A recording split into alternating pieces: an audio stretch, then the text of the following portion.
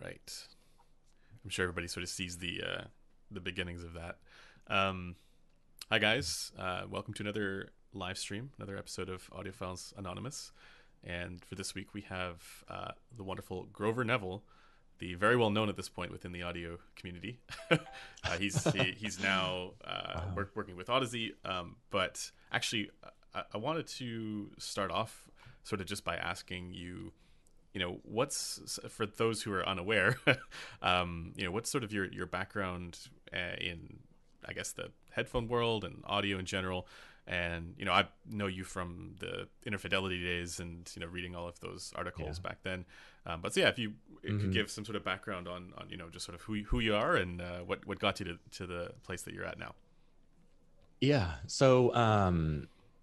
I'm going to just start at the beginning and run through it real quick. So I was 13, I think, 12 or 13. And I had a pair of Skull Candy headphones that had just broken. And this sounds like such a cliche. My dad was an audiophile. He had old Vandersteens and things like that when I was a kid. And I kind of knew about it, but he would always try and sit me down and listen. It was cool, but like, I was kind of like, yeah, whatever, Dad. And then one of my uncles gave me a pair of Skull Candies that I mostly used to play my digital piano when I was in middle school. And when those broke, I went on a search for a new pair, and that was kind of how I got into headphones, moving from like scuffling through stuff at Best Buy and thinking like, the more I listen to this stuff, the more it doesn't sound that great. And then discovering, a pair of Sennheisers, like, oh, this is kind of cool. And then, I think I was I was like 13 or just early 14 when I went to my first HeadPhi meet, which was in Chicago. Jude was there. Ray Samuels was there. He brought like 3 Lamborghinis. It was one of the old classic, for people who remember the old HeadPhi meets, like one of the big old cool Chicago meets. That was a huge deal. Those were like our mini conventions. There was like 100 people there. Yeah. I was blown away, and I was like, I was this little 13-year-old kid. I didn't know anything. I was super interested in all this. So after a couple of years, high school, college, whatever, kind of saving up money here and there, buying headphones, things like that. Went to music school. I got a gig with Interfidelity. Actually, Tile was the one who hired me originally. And Tile had originally hired me to do measurements Oh, for interesting. Interfidelity because he needed someone to do the measuring. And then after that, he was like, well, hey, do you want to do writing?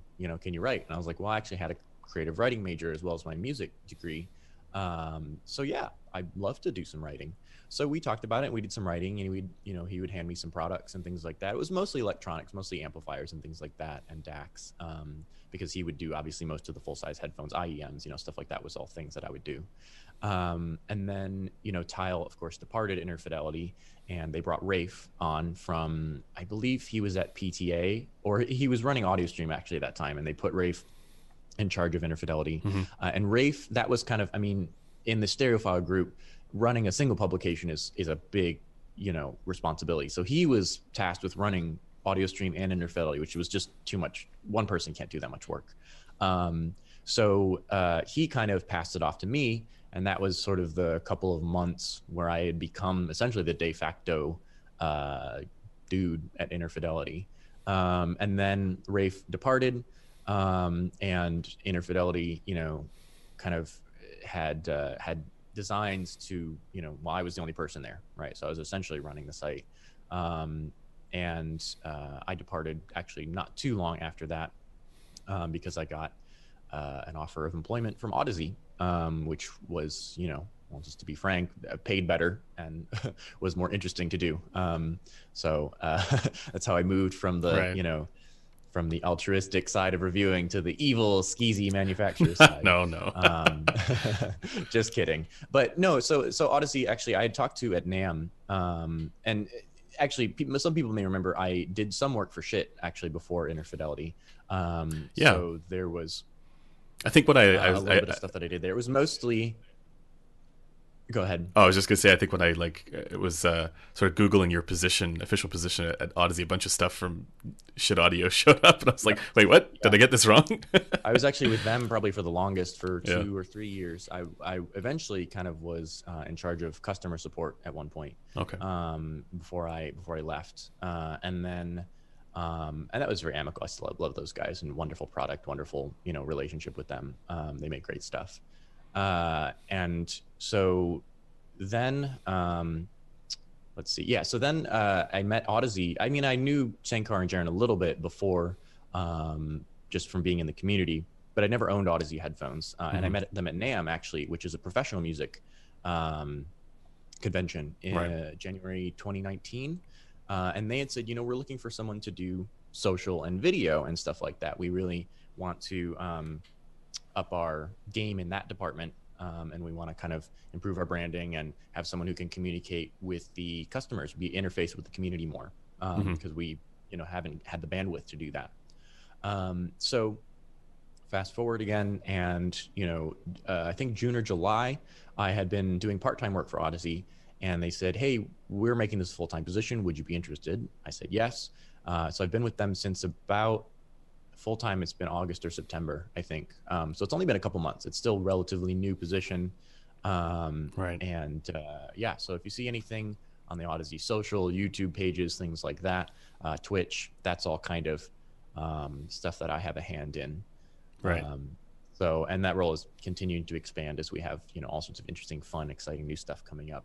That's something that I'm getting handed more and more responsibility with. So that's kind of how I ended up at Odyssey. This is sort of, I guess, 11 or 12 years for me that the hi-fi journey has really started. And it's kind of, I never expected that it would end up working for a manufacturer of headphone gear. Certainly not one like, that's as well known as Odyssey or anything like that. That wasn't something I ever imagined being able to do, but certainly not when I was like 13 or 14.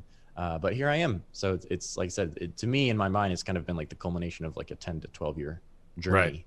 I'm 25 now. So I've been around the block on HeadPhi and things like that. But yeah, that's kind of how I ended up at Odyssey. That's just a short, quick and dirty summary of who I am. In terms of, the background, I'm a musician. I play keyboards, I sing, I play, brass wind instruments. I went to Oberlin Conservatory. I did a lot of studio recording as well as performance stuff. Big music theory nerd. I work also on the side in the film and music post-production industries. I do some work with some pretty well-known mastering engineers on some pretty cool records. And I do, film sound mixing. I do composing for video games and film. So I have lots of musical life, outside of hi-fi. But hi-fi has always been a passion for me. And now I have, a stereo system at home, as well as headphone rigs and all sorts of other stuff like that. So, yeah. And I have, too many interests, but that's kind of a little bit about me. So it's always how it goes. So it's funny, you started young with this stuff, and it's great to see that it's gotten you to this point, and it's an interesting trajectory to follow, I suppose. But actually, I wanted to ask, I mean, are you still at all in contact with Tile? Have you heard from him at all since he went off in his van thing? Yeah.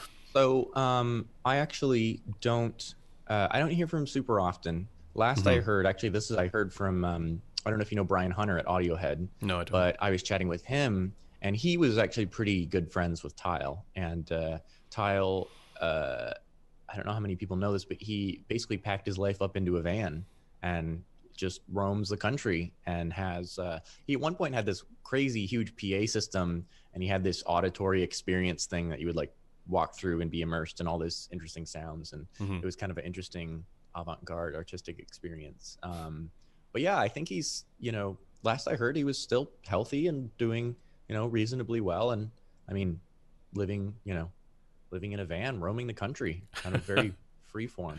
Yeah. So that's about what I know. Yeah. Yeah. As far as the, I don't know if you could talk about this, but the time when Rafe took over Interfidelity, I think there were a lot of people in the headphone community who were just sort of wondering, like, what's going on with the measurements. And so there was a lot of question marks surrounding, like, as soon as I guess Stereophile brought Rafe in, those measurements are like, they kind of went away, right? So I guess the question is like, do you have any insight into what went on there, or is that something you could talk about? So yeah, I mean, I never signed any NDAs. Sure. So Okay. I'll do my best to Yeah. make everybody look, Yeah. look good. But essentially, and the other thing too is I didn't have necessarily the deepest understanding, because the thing about when I worked at the Stereophile group was there was very much like, the people who ran things were kind of up in the air and sort of mysterious. And then there was a couple people who I worked with directly on just publishing things and stuff like that. But it was very mysterious to me. Mm-hmm. And I mean, I was given a fair amount of leeway in some regards. And then there were a couple hard ground rules, but they didn't really necessarily tell me a lot. Right. Mm-hmm. So it wasn't like I came in and I had all this transparency. Even when Tile was there was, because that was post AV Tech Media taking over. Right. And so there was a lot of just like, the overlords send down their commandments and we're like, okay. I mean, we were never really told what the logic behind any decisions was or anything like that. And I don't want to say it was bad or that we were like, this is dumb or stupid. It was just kind of like, we didn't have a lot of transparency or insight in the process. We wrote articles, we sent some stuff in, and they sent paychecks, mm-hmm. eventually. And it was like, that was just the relationship. Yep. So essentially, what happened, the Tile had someone else doing the measurements at that point. And actually, someone else, I can't say who, but there is a company, pretty well known actually in the headphone realm, company that purchased Tile's rig, mm-hmm. and they use it for their measurements. Some people in the community may know who they are, but they asked me not to say their name when they told me this. So anyways, but they have that rig, and they put it to good use, and they're wonderful guys and they make great products. So that is where that rig is now. So it's not dead. But at the time, Rafe had been pushing to get the measurements done. And there was a big problem with like Tile's rig was old and it's a bit difficult to use and it needed some updating. There were things that were broken on it. There were times when sometimes it wouldn't, it was just frustrating. You would have to redo measurements a lot. And it was an old, weird system. It used this weird old computer that was like ancient and ran on like some old DOS system. And it was, it was archaic, and as great as that was, there's always this difficulty, right? And critical, right? And you guys, I'm sure, have this as well, where it's like, cool, we have all these measurements in this old rig, and now B&K came out with this new head that costs a bunch of money and has totally different, compensations. It's like, well, we can't just we don't want to throw out all the old reference stuff, but we don't have to remeasure every single piece of gear we've ever measured, so that was something that was difficult. They had a guy in the UK who was going to measure stuff and had a really high-end, nice rig, and they were going to keep all the old measurements up, but then put up new measurements essentially, and kind of try and do this way. I don't know what the specific drama there was, but it didn't happen, right? One of the issues was that manufacturers would have had to send 2 pieces of gear out every time they sent gear out for review, because Rafe lived in Vancouver, I lived in Chicago, and the guy who was doing the measurements his name was Keith, lived in the UK. So it was like a big shipping, hassle. But then also I think, the folks at AV Tech Media, I just don't know if they really ever understood interfidelity completely, and what it was and what we were trying to do. And I think it was kind of, they're like, why do you want measurements? And it got to the point where they finally told, Rafe and myself, like, don't talk to Keith, like, do not contact Keith. Mm-hmm. I don't know. Again, I don't know what the logic was behind that. I don't want to demonize anybody, but there was something happened there. And so that kind of, despite the best efforts of Rafe and myself to try and get those measurements set up, it never happened. That's interesting. And that was something that both of us did push for, because we wanted it. We both understood that was an important part of the site. That was something that, I remember looking at those measurements and referencing them over the years many, many times myself. That was a tool that I used. Mm-hmm. So that was something that I was kind of sad to see fall by the wayside. But again, I don't know that necessarily anyone ever really at AV Tech Media understood what interfidelity was and what was trying to do. Yeah. And so from there, it became also, they had a huge content ask. And so there were some pieces of content that I wasn't entirely happy with that we published, but their ask for the amount of content they wanted published was more than 2 people could do. It was it was enormous. And so, I think I was a little upset, but I think that in some ways, the other thing too was like, it got hard to get gear at the end. We had difficulty getting people to send us gear, mm-hmm. And getting stuff on the docket. So it got very difficult to continue to just produce the quality content, the kinds of content. And then with the pandemic hitting, they had to let some staff go. Rafe departed, and there just wasn't support for, me to run the website by myself without any sort of team or support, without necessarily the funding that would have been needed to do that. And that was a point where I was kind of like, I was freelance at that point. So it was like, I need to pay rent. So Yeah. I was just, Yeah.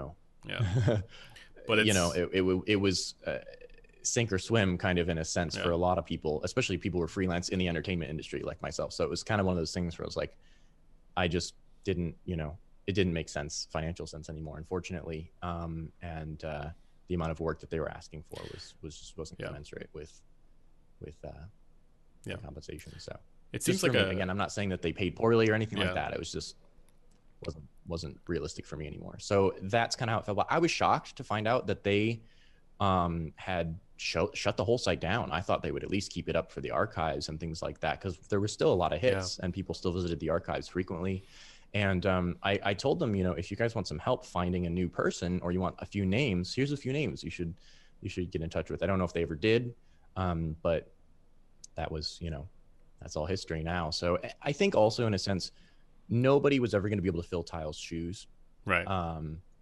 He was such a titan within the headphone industry, right, within the headphone hobby, that I certainly felt a pressure. It was like, crap, like I'm not Tile. I can't be Tile. Not the same beard. I was inspired by Tile myself. Yeah. I don't have, I haven't shaved for like 3 weeks. Yeah. So that's my, yeah. That's my mom's, thanks mom. She's Asian, and it's like the miracle of the Asian hair follicles. Just like no beards. Anyways, so there was certainly, I felt a pressure to try and live up to Tile's legacy, and it's like the granddaddy of the headphone hobby. Like nobody's gonna live up to that, So we did our best, and there were certainly some very fond memories I have of working with Tile and working with Rafe, and we had fun. It wasn't all bad stuff. Even the end wasn't bad stuff. It was just amicable departure. But I was sad to see it go. For me, it was a piece of history. Because it was a big part of my headphone experience as a kid. As a kid growing up and reading the site and paying attention to that, and so I was sad to see it go. But I almost think, in a sense, I don't know if anybody could have really taken it over and done it justice. I think that there was a lot of people in the community who were really sad to see it go, and it's really interesting that you point out that Rafe was pushing for measurements, and I think that there was a bit of a disconnect there with when it came to the way people saw that, because I think the public perception was something along the lines of like, there's Tile, and then we get all the measurements, and then this new guy comes in, and suddenly the reviews are not that it's not the kind of focus that many of the I guess the enthusiasts were looking for, and it seemed like a shift in direction. But it's interesting to hear that it actually that he was pushing for trying to get measurements. It's just that this is like a in many ways that kind of makes it like a perfect storm for if the higher ups don't understand necessarily the point of the measurements or why that's so sought after, that then it's not going to get as much traction, and then that influences the ability to get gear and all this kind of stuff. So sorry, I'm laughing at the chat. There's some funny stuff in the chat. Also, Metal571 pointed out very accurately that you can still get the PDFs from the Wayback Machine, which is a great point. Somebody should store those on like a Wix site or something like that. Maybe I'll do that. Does that include the Tile's articles? Like his educational? If it had saved them, because the Wayback Machine would save websites at certain dates, so it should have them saved up to whatever the most recent date is, I would think. But you're totally right. So I mean, Rafe had a different style than Tile. That is just anyone who's read his work at PTA, who follows him at Resistor Magazine nowadays, knows. I love Rafe. He's a great guy. He was always really friendly to me. I never had a problem with him. We still chat every once in a while. He has a very different style than Tile. He's a much more what some people would say lifestyle. He's a speaker guy. He's into vinyl. He's into Harbeths. He wasn't, I don't think, as much of a headphone guy when he started the website. So to me, it was a little weird, first of all, that they put him in charge of audio stream, which is digital stuff. But I think he was certainly capable of that. But then it was a little even stranger that they also kind of, and I think, again, speaking to the fact that they just didn't understand interfidelity, were like, oh yeah, headphones, whatever, throw them in the corner, toss it into Rafe's corner and let him deal with it. And Interfidelity did really good numbers at the end of Tile's peak. He was doing very good numbers. And I think, again, Rafe was never going to be Tile, but he did push for the measurements because he understood that that was an important part of the site. I, at Interfidelity, kind of tried to base my reviews on the way that Tile structured them. He had a structure to his reviews that became kind of a standard for a lot of people, right? Like introduction, build quality and finish, then page 2, sound quality. How does the sound quality relate to the measurements? And then a conclusion of like, is this headphone worth your time? What does it sound like? Does it, what does it offer? And that was kind of a structure. I think I noticed that was a thing that he started. And a lot of people do that now because it's a great format for reviews, right? As opposed to, again, someone like Rafe, who tends to write reviews more as like this sort of holistic story that's not always linear. And that makes for great fiction. And it really works for the kind of stories that he tells at Resistor, where it's like very much like this Japanese, this crazy Japanese guy who has these weird horn speakers and has this crazy vinyl collection and these interesting, they're sort of flavor stories, more than like Tile was very much like hardcore measurements and how does what I'm seeing on the graph coordinate with what I'm hearing. So it was a different style, certainly. I think it probably could have worked if there had, continued to be measurements. That's just my opinion. But yeah, he wasn't, he wasn't deaf to what the community was saying. We read the comments and we knew what people wanted and were saying. But it was kind of one of those situations where it's like, well, the higher ups say that we can't, don't talk about this, don't say anything about it. And it's like, at the end of the day, like we are getting a paycheck from them, know? And it wasn't like enormous amounts of money. Like reviewers aren't, this, right? Reviewers don't get massive amounts of money to say nice things about products. But, and certainly if you want to make money, hi-fi is not the realm to do it in. If you want to make money being dishonest, there are way easier places to do it, like the stock market. But yeah, it was just one of those things where it was like, well, we can't, what I wanted to say to the community was like, we're trying, we really are honestly trying to do this right for you guys. And for reasons that, like we're not being worked with, like the folks are not working with us and we don't know why. Right. So we really didn't have anything good to tell you guys. So it was like, it was kind of like damage control. It was like, well, what do we say? It was like, we don't have anything to say other than like, we're trying, but that just sounds stupid, right? When you say like, we're working on it and people are like, cool, you've been saying you're working on it for 6 months. Where are the fucking measurements? Yeah. No. By all means, this is okay, cool. This is the more unfiltered live okay, stream. good. Yeah. Because I was frustrated. I was very frustrated by that. Right. So yeah, I mean, I was upset by it. Tyler's drinking already, by the way. Oh yeah. By the way, I don't know if I've introduced you guys yet, and welcome Tyler to the stream. I think you're muted, Tyler. Yeah, I was muted. Oh, right. okay. Thanks for stopping by, Metal. It was good to see you. Oh yeah. Sorry, I hope cheers, Metal. in the chat. That thing has been a giant pain in my butt today. Ah, see, we all have yes. that thing.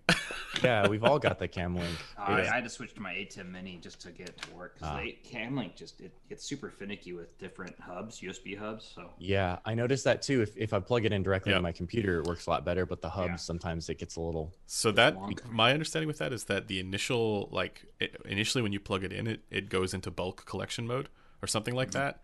Yeah, and that doesn't always work with the port. Yeah. Yeah, exactly. It depends somewhat on what SLR, like if you're using an SLR, it depends somewhat on what camera you're using. I actually find that like my Sonys work great with it because the Sonys are very, digital in nature, but they also have some cameras, especially older ones or some of the Canons sometimes, the lenses, like the focus on the lenses, if it's done, digitally, they tweak out with the weird Cam Link. Even on manual focus, they're like, what is this crazy, thing? So it's a little hit and miss crazy. Sometimes. As Tyler's getting his setup going here, just get the mic right in the shot. That's perfect. Perfect. Also, hi, Elnric. It's really good to see you, and I hope you're doing well. We should catch up sometime. All right, so I guess moving on to the Odyssey stuff. Actually, before we get to that, you've said some interesting stuff about digital audio, and so, for example, I'm thinking of you were talking just like a couple weeks ago, I think, about how when doing EQ, it's better to, like, in theory, it's better to cut than it is to boost and stuff like that. Yeah. Mm-hmm. I was just wondering if you could sort of talk a little bit more about that.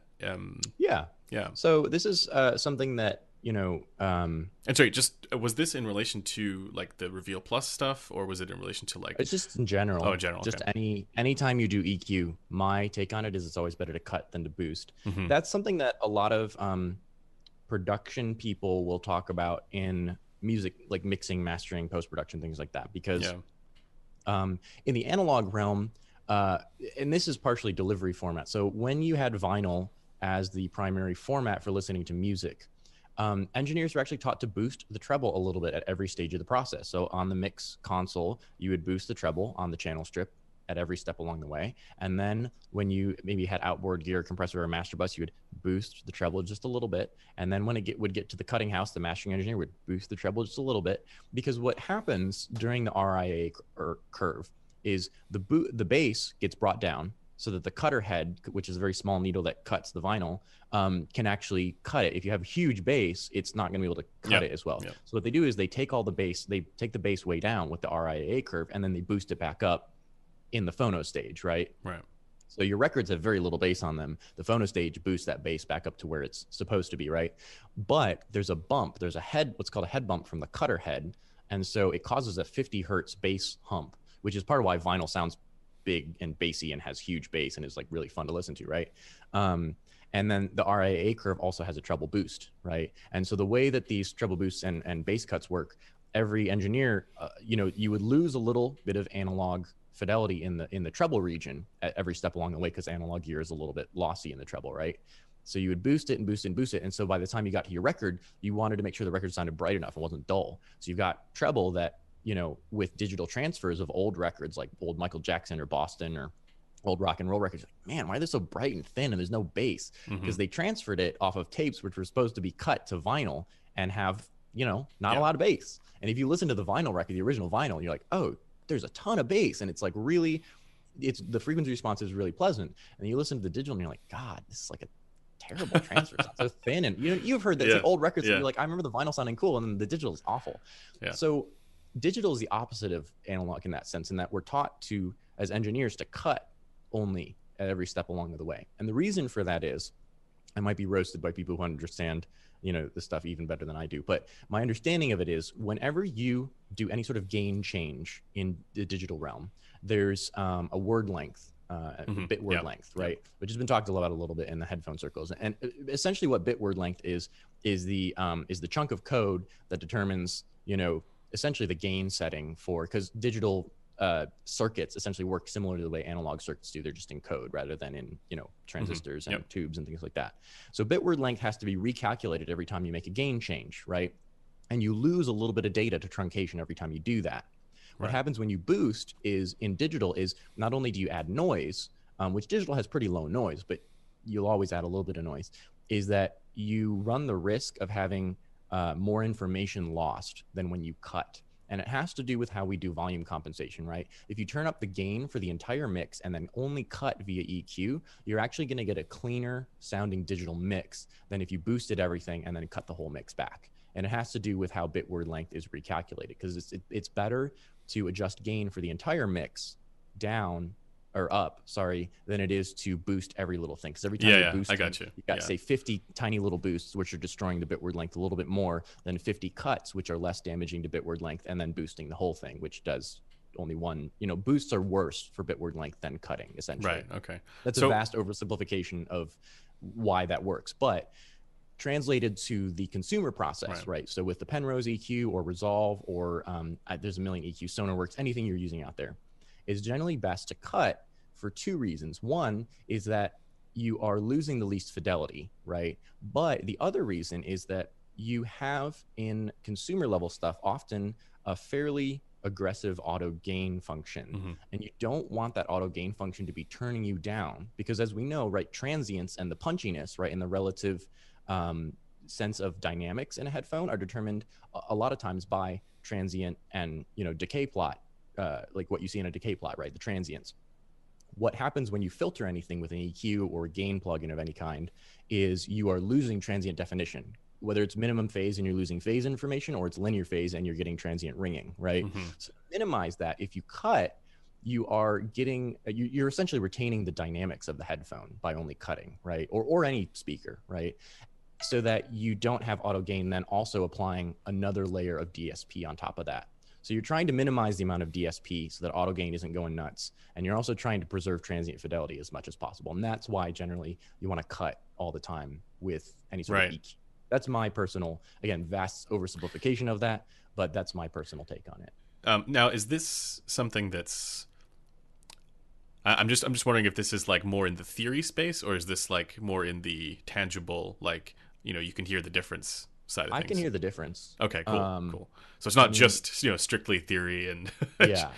The other thing too is if you have, say your headphone has got not enough energy at 2K, you want more 2K. Yeah. You cut 4K and you cut 1K, what you end up with is something that sounds like you have more 2K, but less processed and with greater punch, because you're not pushing the driver further into a realm where it's not comfortable going, right? Drivers only have a maximum excursion they want to be pushed to. Some drivers take EQ very well. Planar magnetic drivers take EQ really well, right? Anyone who's ever tried to EQ the bass up on a Sennheiser HD800 to a point where it's really, really satisfying and fat knows that it's just, there's limits to what that driver will do in that enclosure, right? Right. And it's an amazing driver, and I have this crazy set of modded HD800s, and I love them. But there's a limit to what the excursion of that driver can do, right? Yeah. So to me, it sounds like, and again, because you don't have the auto gain function, you have to then pull down the volume. It's less processed sounding than a boost. It's less grainy. Like boosts, oftentimes in the digital realm, will sound gritty and grainy. And even distorted sometimes if you push them too much. So also not pushing the driver past where it's comfortable, right? Because cutting stuff just means, oh, the driver now has to do less of that at those two frequencies, much easier for it to do than to boost. And so you're going to get better transient fidelity because the driver is behaving in its passband in a way that the designer intended to, right? If the driver was supposed to have this much energy at 2K and it was damped that way, but you want more 2K, pulling back 4 and 1 is going to give you more 2K energy without pushing the driver first. It's going to make the driver it's work less hard, right? It's going to make it easier for the driver to do what it does. Right. So I never like had the reasons behind why I advocated for the more conservative EQ, but I imagine that this would be one of them.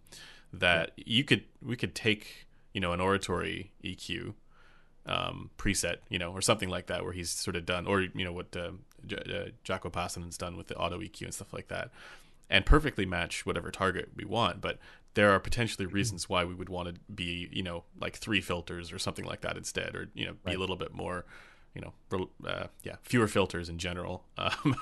And then also, I mean, so what you're saying, as well, is that, you know, fewer filters, but also cutting rather than boosting. Yeah. And the fewer filters thing too, people think about EQ nowadays, especially people who are my age or of my demographic, who are like young people who came into production and have only worked digitally. I've worked on analog boards, and I have some friends who are vinyl master cutting engineers.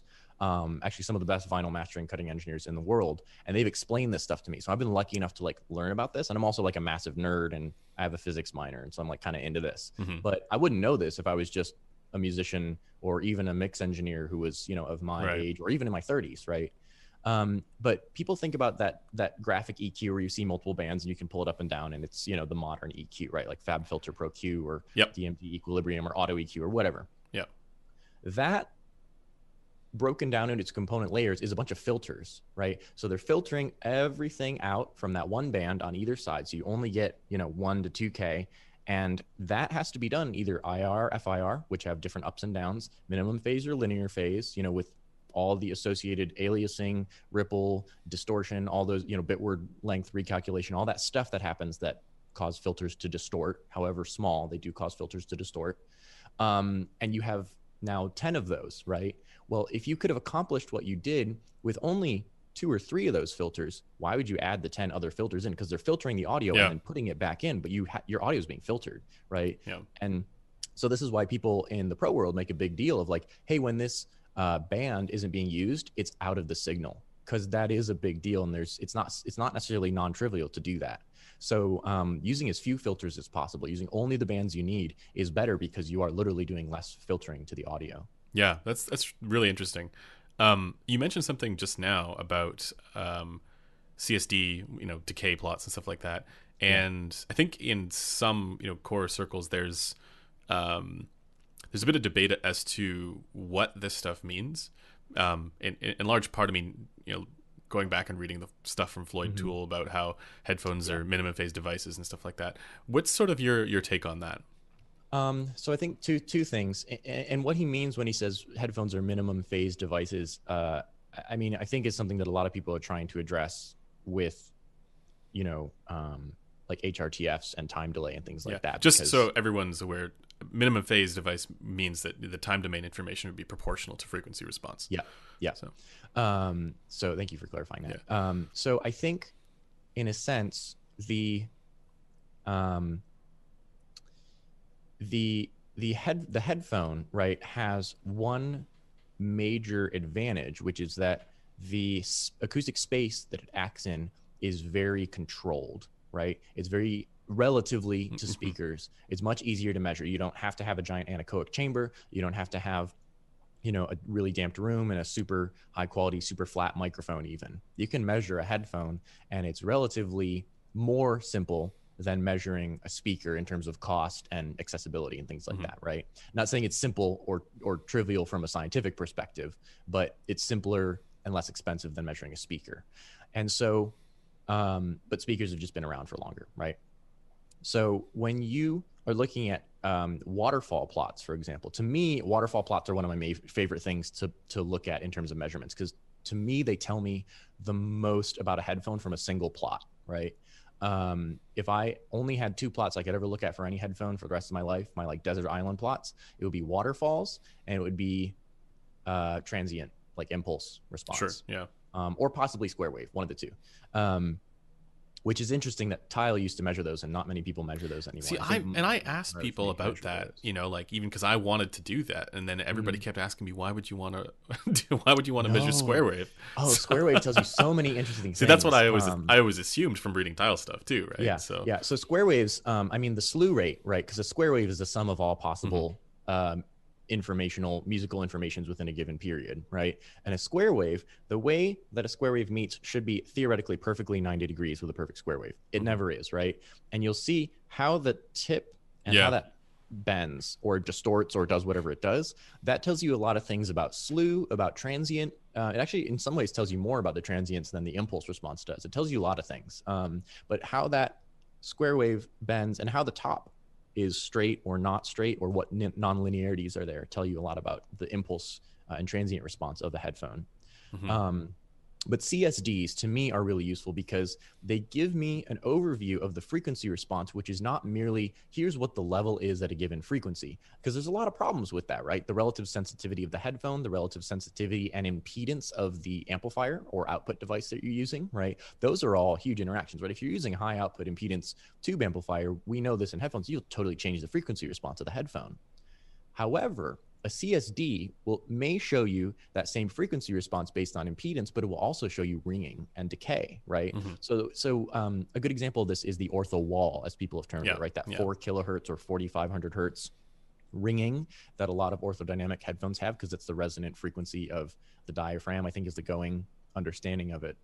We actually still don't have a great understanding of exactly what it is, but it's like a resonance in the diaphragms.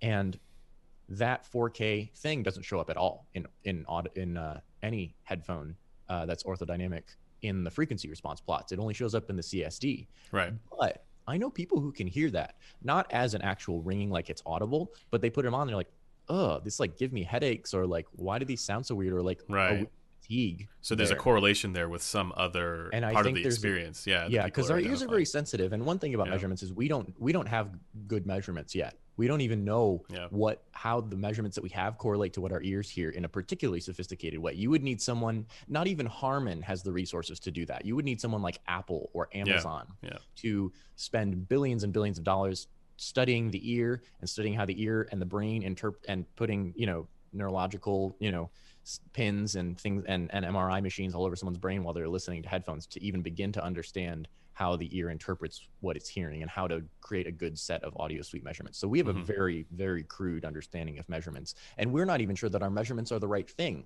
They're just what our analyzers happen to be able to measure, right? So that's always been my criticism of ASR. Yeah. You know, and the thing is, if you're happy with a topping D30 and a, you know, whatever, like, fine, great. Yeah. You know, we always say like, hello, welcome to HeadPhi. Sorry about your wallet, right? So if that makes you happy and you're a very cerebral person like that, that's totally fine. I have no problem with that. But for me, I also have to listen to stuff. And the pro audio world, which I am deeply immersed in, is kind of interesting because there are just as many, you know, audiophiles and nerds as there are in hi-fi. But at the end of the day, if it doesn't sound good or it sounds like sterile and cold and you need to make a record that sounds warm and vibey, you're going to buy the gear that makes it sound warm and vibey. You don't care how it measures. Sure. Right? Yeah. It's the sonic result that is, and we've all had those moments in pro audio where it's like, we know exactly what our EQ sounds like. We crank it up at 800 hertz. Like, yeah, it sounds awesome. You look down and it's all in bypass and you're like, God damn it. Like, we've all been there. We've all failed double blind tests. Like, we've all been there, you know, even the top guys, like some of the most incredible engineers and mastering guys that I know are like, oh yeah, I was like totally sure that I was boosting at like 4K and it was sounding awesome. And I looked down and my EQ was just off. It wasn't even in the signal. Yeah, you convince yourself that it's better because you did something. Yeah.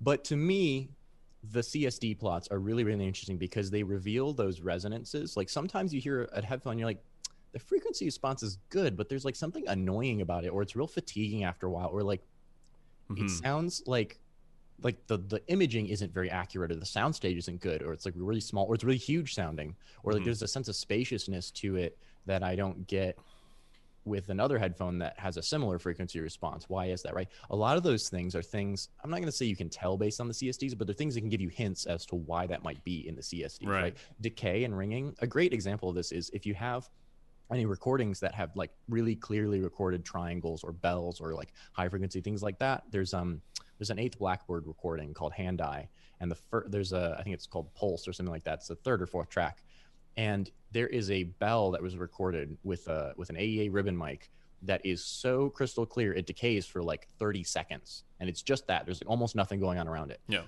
that is one of the easiest ways to tell if a headphone is distorting or not decaying properly, or there's funky stuff going on. And there's a lot of headphones, even some very good ones, you know, that you'll hear and it's like the bell tail will go like, or there's like funny little noises or like distortions or crackly stuff, really, really way low when you crank it up loud. And it's like, that, you know, that funny little wrinkle that you see in the CSD, that could be related to that. And so for me, it's, again, we're shooting in the dark with measurements, but for, you know, the blind leading the blind, to me, the CSD is actually very useful because it tells us all those things that we tend to assume are qualitative. Like, why does the headphone feel fatiguing even though it doesn't have too much treble?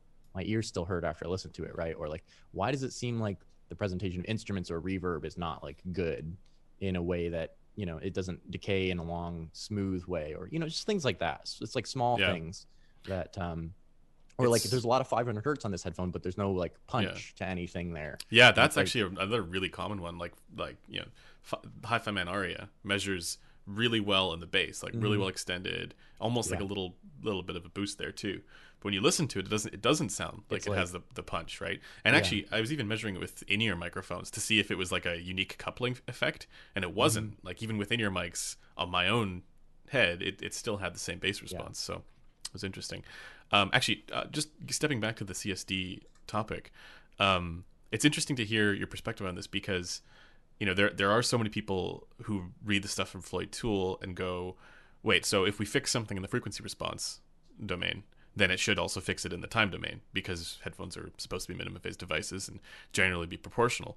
But I always thought that was, I mean, he wrote that a long time ago, and I always thought that, you know, maybe there's more to it than that now when we have different headphone types with different transducer types like planar magnetics where they do have something like the ortho wall and whatnot, right? Where back then all he's looking at really is like a HD6 whatever.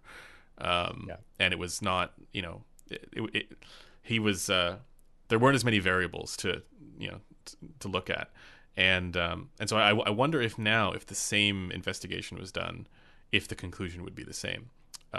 Because again, I was just talking to a bunch of people about this, and it seems like, you know, the consensus is that we just don't know. Like it looks compelling, and we want it to be compelling, but there's information on, you know, pointing both ways on this. Yeah. And actually, I don't know if you've read Chonkamel's big thing on I think he just got it posted on his LinkedIn. But it basically goes into the subject where, you know, it tries to investigate, you know, the merits of evaluating CSD for the way that we, you know, that we are. And then also, I mean, just things that it might show up in the time domain information, but there's still question marks about at what threshold those things are audible. And so I'm inclined to agree with that, your assessment there, that it's the measurements that we have right now, we are shooting in the dark in a lot of cases. Yeah. So I actually, before I ever worked for any hi-fi companies, I actually used to work doing some psychoacoustics research for people who made, this is actually kind of interesting, microphones for sonar. And essentially what we were doing was working on space mapping using sonar, and the microphones were specifically used. One of the industrial applications was basically making sure that cargo ships don't crash into whales, right? Which is kind of sounds funny, but it's a big problem, right? I imagine, yeah. And so we were doing a lot of interesting analysis of like how how sound is, moves through space and how it's portrayed by the ear, because the ear of a whale is, surprisingly relatively similar in terms of the basic functioning of the human ear. And one of the interesting things is, timing and timing are not always the same thing, right? Sometimes when we talk about time delay or group delay in like the digital realm, it's not the same thing as acoustic timing, right? Mm-hmm. Those are actually, they're the same word, but they're different things, know? And so they're not always equal. And I think part of the other thing too is like a sine sweep in FR or in the CSD is a sine sweep. It's not a complex musical signal. Musical signals are incredibly sophisticated and difficult to understand how a transducer interacts with them, because it's very different than how they interact with test tones. So even the test tone isn't a gospel, right? It gives us some information, but we're still it's still guesswork. And also, a CSD and the FR, they go hand in hand. So this is something I think about with relation to what you just said. It's like, it's all interconnected. So you can have a headphone that seems to have a really, really good FR, but then it sounds overdamped, and you look at the CSDs and it's all like ultra hyper short, and you're like, wow, there's like no energy at 500 or 1K. Sure, and it sounds dry, right? Yeah. And for me, this was actually something interesting I realized in talking to some people in the headphone realm, is there's two basic perspectives on this. One is you can damp out the resonance, and then the other is you can try and design a driver and an enclosure which have a relatively accurate frequency response with minimal damping. And the reason you might want to damp out the resonance is to get a good frequency response, right? And this is the approach that someone like Dan Clark Audio takes, right? Where he has very heavily damped drivers, and the frequency responses are great. Sometimes the more qualitative perceptual elements are like, it can be a little dry, right? With some amplifiers or things like that. And I love his headphones, so I have nothing against that approach. And then you can also listen to some headphones and it's like, wow, they have massive dynamics, but the frequency response is not that great. You look inside, there's not a lot of damping there, right? So there's ups and downs to both of them, right? Do you want to kill your dynamics, or do you want to, maybe not kill your dynamics, but do you want to sacrifice some dynamics for FR, or do you want to, have better dynamics, but you're going to have a harder time getting frequency response correct? It seems more difficult with planars as well. It is more difficult with planars because they are, I don't want to say less well understood, but there's been less research done on them than on cone drivers. And they also have a much more complex dispersion pattern, because despite being a planar wavefront, you still have nonlinearities in the driver. And when a cone driver flexes and has a breakup mode where the different parts of the driver are moving in opposite, directions and create phase cancellation, a planar driver, because it's a mylar film, flexes slightly, right? And now all of a sudden those out of phase portions are way more complicated and difficult to deal with, and it's more complicated, and they also just behave differently, right? And have different if you ever heard magnepans, they don't have much dynamics at all because they're not pressurizing the space that much. So ups and downs, every company has a different approach to solving these problems. In my experience, talking to all the hi-fi companies, these are things that people think about a lot, like Dan and Sankar and like all these people, like they think about them a lot intensely. And you may not agree with their specific approach, but like this is something that like people think of, that people do really try to address. It's not like they're unaware. No, they're not unaware. They're very aware of like how their stuff sounds, So I think, to speak to your point though, like timing, in the sense that like, yes, a headphone is a minimum phase device, is like, yes, but also it's more complex than that. And I think that for me, right, one of the interesting parts of the headphone hobby now is that like the new high resolution frontier is gaming, and Yes. games Yeah. have a lot of spatial audio built into them already. And so what you're trying to do then with gaming is not actually design all this DSP and all this stuff, but actually have a less processed headphone that acoustically couples and has spatial accuracy, right? And maybe, you know, something that takes into account how different, you know, because with a headphone you have one driver generally, right? But that one driver is going to have different portions of the driver that are more or less accurate at different frequencies, right? Like the area of a cone driver, Yeah. right? Different parts of it are going to be more bass or treble heavy depending on which parts of they are, and they're right next to your ear, right? And your ear is a very complex system. So like, you know, why has somebody not come up with something that kind of directs those different frequencies, different parts of the ear, for example, right? This is very complicated stuff. And I think is to me is kind of something that I'm interested in seeing, because at this point I feel that we have somewhat, the industry is starting to get somewhat of a handle on like what a good average frequency response curve is. Not everyone's going to hit exactly, but they're kind of around it at this point, right? Yeah. Yeah. Many of them, and At now least above 1K. I think there's at least above 1K. Yeah. Right.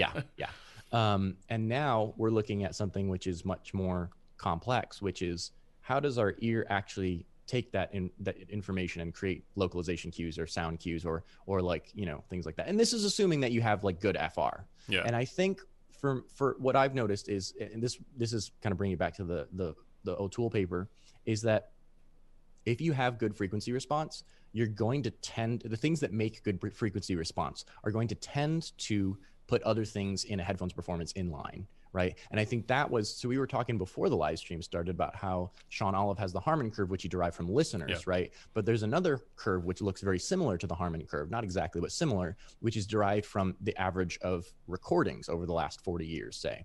Do you remember what the name of that that other curve is? I don't know if it's public, actually. Okay. This was in discussion Because I know that there was also the Fleischmann research, which was, yes, there was also Fleischmann research. Yeah, similar to Wasn't Harman. the other curve's name the T-list curve? I think. Is No. what it was called? Yes, yeah, there is a No, T-list. No, he's kidding. He's kidding. T-list from that's the Indian YouTube channel. But there is a. Oh no, he's talking about Taryn. Yeah. There is, though, the Fletcher-Munson curves, right? Yes, which is something that almost nobody talks about either, is equal loudness curves.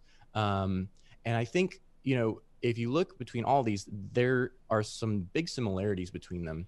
And the things, again, that you're going to get at, you know, say 85 dB or 80 dB average listening levels between average recordings from an average listener preference are going to tend to narrow you in on a target curve, which is, if you design a headphone well and take care of your distortion and acoustic design and all that kind of stuff you have to take care of, is going to tend to get towards that kind of curve. I've also heard the theory that people say, like, if you have a very flat frequency response at the outer ear, that's going to translate into something that looks like the Harman curve on the inner ear. I don't know if that's necessarily true or not. I've heard that theory espoused. But I think essentially, you know, the things that you have to do to design a good headphone frequency response wise are going to tend to get you in the direction of, you know, because if you have enough at 3K, right? The big thing about Harman that was shocking to all of us when it came out was like, there's a freaking huge bump at 3K. Like, why is there such a huge bump? But then you listen to it and it works on headphone, like it works, you know, and it makes things present in a way that, you know, having that range more recessed doesn't. Actually, on that subject, I mean, there's a lot of people who see that and they've heard something that gets close to, you know, that kind of energy in the ear gain. And they think to themselves, wait, this doesn't sound great at all because it's you know, shouty or whatever else, not realizing that the issue with that is that the rest of the frequency response is not in balance with where that 3K energy is, right? Yeah. So it's not just about the level of the 3K, it's about everything else, you know, sort of above in relation. Yeah, in relation to itself. And, you know, and in relation to, again, the equal loudness curve, because if you crank stuff up and listen to metal at like 104 dB, like you're going to have a very different taste in gear than someone who listens to classical music at like 78 dB. Yeah. Right. And this is one thing that I always try to, you know, when I was reviewing, I did talk about this a little bit. Like, I am very constant in my listening levels. I have a very constant listening level. I tend to check with microphones and decibel meters, like where are my listening levels, and to try and match them at different frequencies across different headphones so that I can try and be as consistent as I can. The brain is always going to fool itself, but yeah, exactly right. An SPL meter is like the most useful thing you can have when you're listening to try and just check yourself, right? Yeah.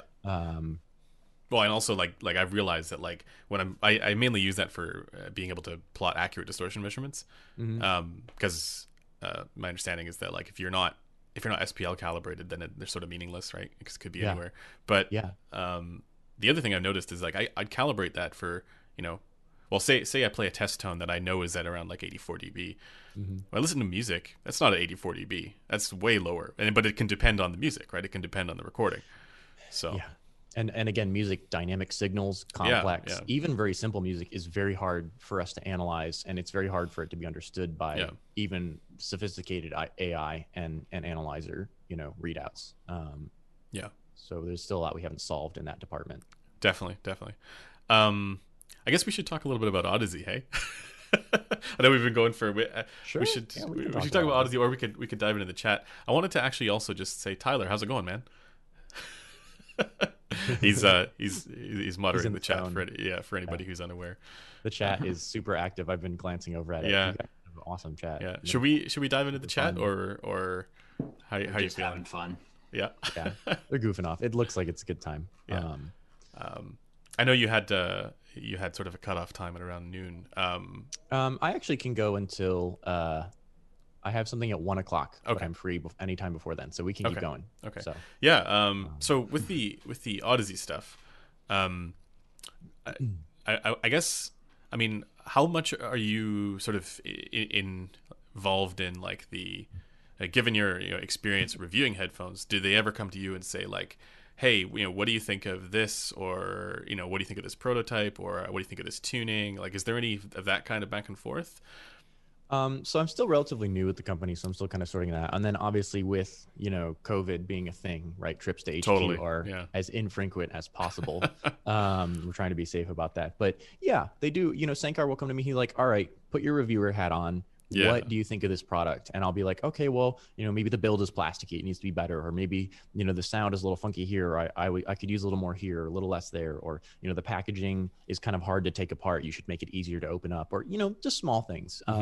So there is feedback there. I would say there's a couple of like hardcore audiophiles on the team. Everyone is, almost everyone on the team is a gamer or into pro music or something of that kind, in a band, something like that. Yeah. But of the like, I would say really dedicated hardcore audiophiles, so like have stereo systems, listen to headphones a lot, all that kind of stuff. I'm kind of part of a core group of audiophiles on the team. And we do get, we do give our feedback on the sound, and we work with Dr. C, our, chief technical officer, and give him feedback and give the dev team feedback and things like that about frequency response, about our listening experience, about, does this product, is it comfortable on the head, stuff like that. So it's a group effort, but I would say there's definitely, they do come to me, especially when they're asking about like, hey, we've got a product that's in X category. Like, who are some reviewers that would be good? And, I'll be like, okay, well, Critical and, the headphones.com guys and, whoever, like send them to these guys. I think they would be interested in this category of product or whatever. Right. And, and also like, hey, I know, like Steve Guttenberg's probably not going to like this product because he doesn't really do these, this kind of product, or like send him a likes Penrose. This kind of, yeah, right. Like, it's like, are we going to send Steve a Penrose? I mean, Steve's, we could if he wants one. I doubt he does, but he's secretly really into Call of Duty, so he's secretly just kidding. He's secretly, yeah, it's the secret identity. It's Iron. Yeah. He's the best Warzone player in the world. Yeah, exactly. But he has some. He's crazy. He's hilarious, actually. I don't think people realize how funny he is. So there's certain things like that. They'll ask for feedback, especially related to what kinds of products, which reviewers like, or what I think if I were a reviewer and I was to give feedback on this product. So yeah, that is a part of our process so far. Stuff that makes sense for the given, Yeah, I think so. Yeah. Right. Yeah. So, and I mean, you guys are now, both feet in on the gaming stuff, as you're saying. We are, yes. There's a lot going on in that space, and it's, that could be someone who you could have 2 or 3 of me just in terms of the social and the Twitch and the video making, all that kind of, and coordinating with streamers and all that kind of stuff. You could have like 3 of my position and they could just do gaming, and we would probably still need more people to do it because it's such a huge market compared to, I mean, even music industry, our music industry side is like way bigger even than the hi-fi side, and the gaming side absolutely dwarfs even the, even the bedroom producer market is dwarfed by the gaming side of things. So it's interesting for us as still a small company, because we are still, small. I don't think 20 full-time employees max, probably less, like 17 or 16. But with the I guess the dive into the gaming side of things, I mean, you guys have the Mobius, the Penrose, and now the HyperX. Well, before the Penrose, but the HyperX. The Cloud Orbit. And then also the GX. And the GX. Yeah. So there seems to be there's several different approaches to in those. Obviously, the Penrose is the newest one, and that's the low latency. I guess is it correct to say that it's kind of like a low latency Mobius? Essentially, yeah. So the Mobius, we get a lot of questions about this too, the difference between Mobius and Penrose. And essentially, right, the Mobius is designed to do surround sound and the DSP in the headset, right? Yeah, the head tracking, all the rest of that. Yeah, the head tracking, all that stuff.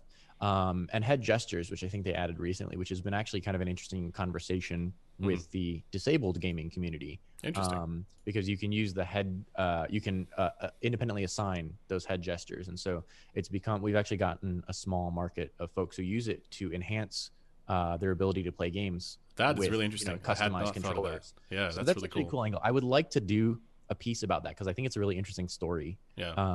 I don't know the whole story behind it, but I've been told a little bit, and it's kind of actually quite cool and somewhat heartwarming, I think. But the so the Penrose is obviously very similar form factor, the same form factor as the Mobius, and similar drivers and things like that. It just doesn't have all of the DSP in it, and so that enables the latency issue to be addressed. So there's a lot lower latency. Which is a big thing for especially, console gamers who, I don't know if you've ever tried to use a Mobius on console, but you have to use it wired to get the latency low. And it still has a certain... I still need to get a console. That's where I'm at. I don't have any of the new ones. I have like an old PlayStation 3 and I think I have a PS4, but I don't use it that much. But yeah, it's, but with Mobius, you will always have a certain degree of latency because DSP just takes a number of samples of latency, right? Yeah. There's no way around that. Yeah. Wired, it's quick enough for most gaming, but if you're an FPS gamer who demands sub 20 millisecond latency, and 20 milliseconds is roughly, in most people's opinion, where picture and sound start to desync. More latency than that is you're gonna notice a slight desync of the audio, and lower than that, generally, your brain shouldn't notice too much desync of audio for film, picture, and most gaming. Yeah. So it's something there was a lot of work done to get the latency real low on Penrose, low enough for FPS gaming. And wireless, which is wireless, right? Which is again non-trivial. It's a lot more difficult than it seems. I think I remember watching you play some Overwatch, and it was pretty good. I mean, I was actually really impressed at how well you were able to just sort of like talk about various different subjects while still winning. Yeah, that's hard. That's a hard one. I've been a gamer. I mean. For a long time. I picked up my first video game controller. I was like 9 months or 10 months old, and I was like fiddling around with my dad's Sega, and which always annoyed him to no end. But yeah, it's really hard to talk and game at the same time.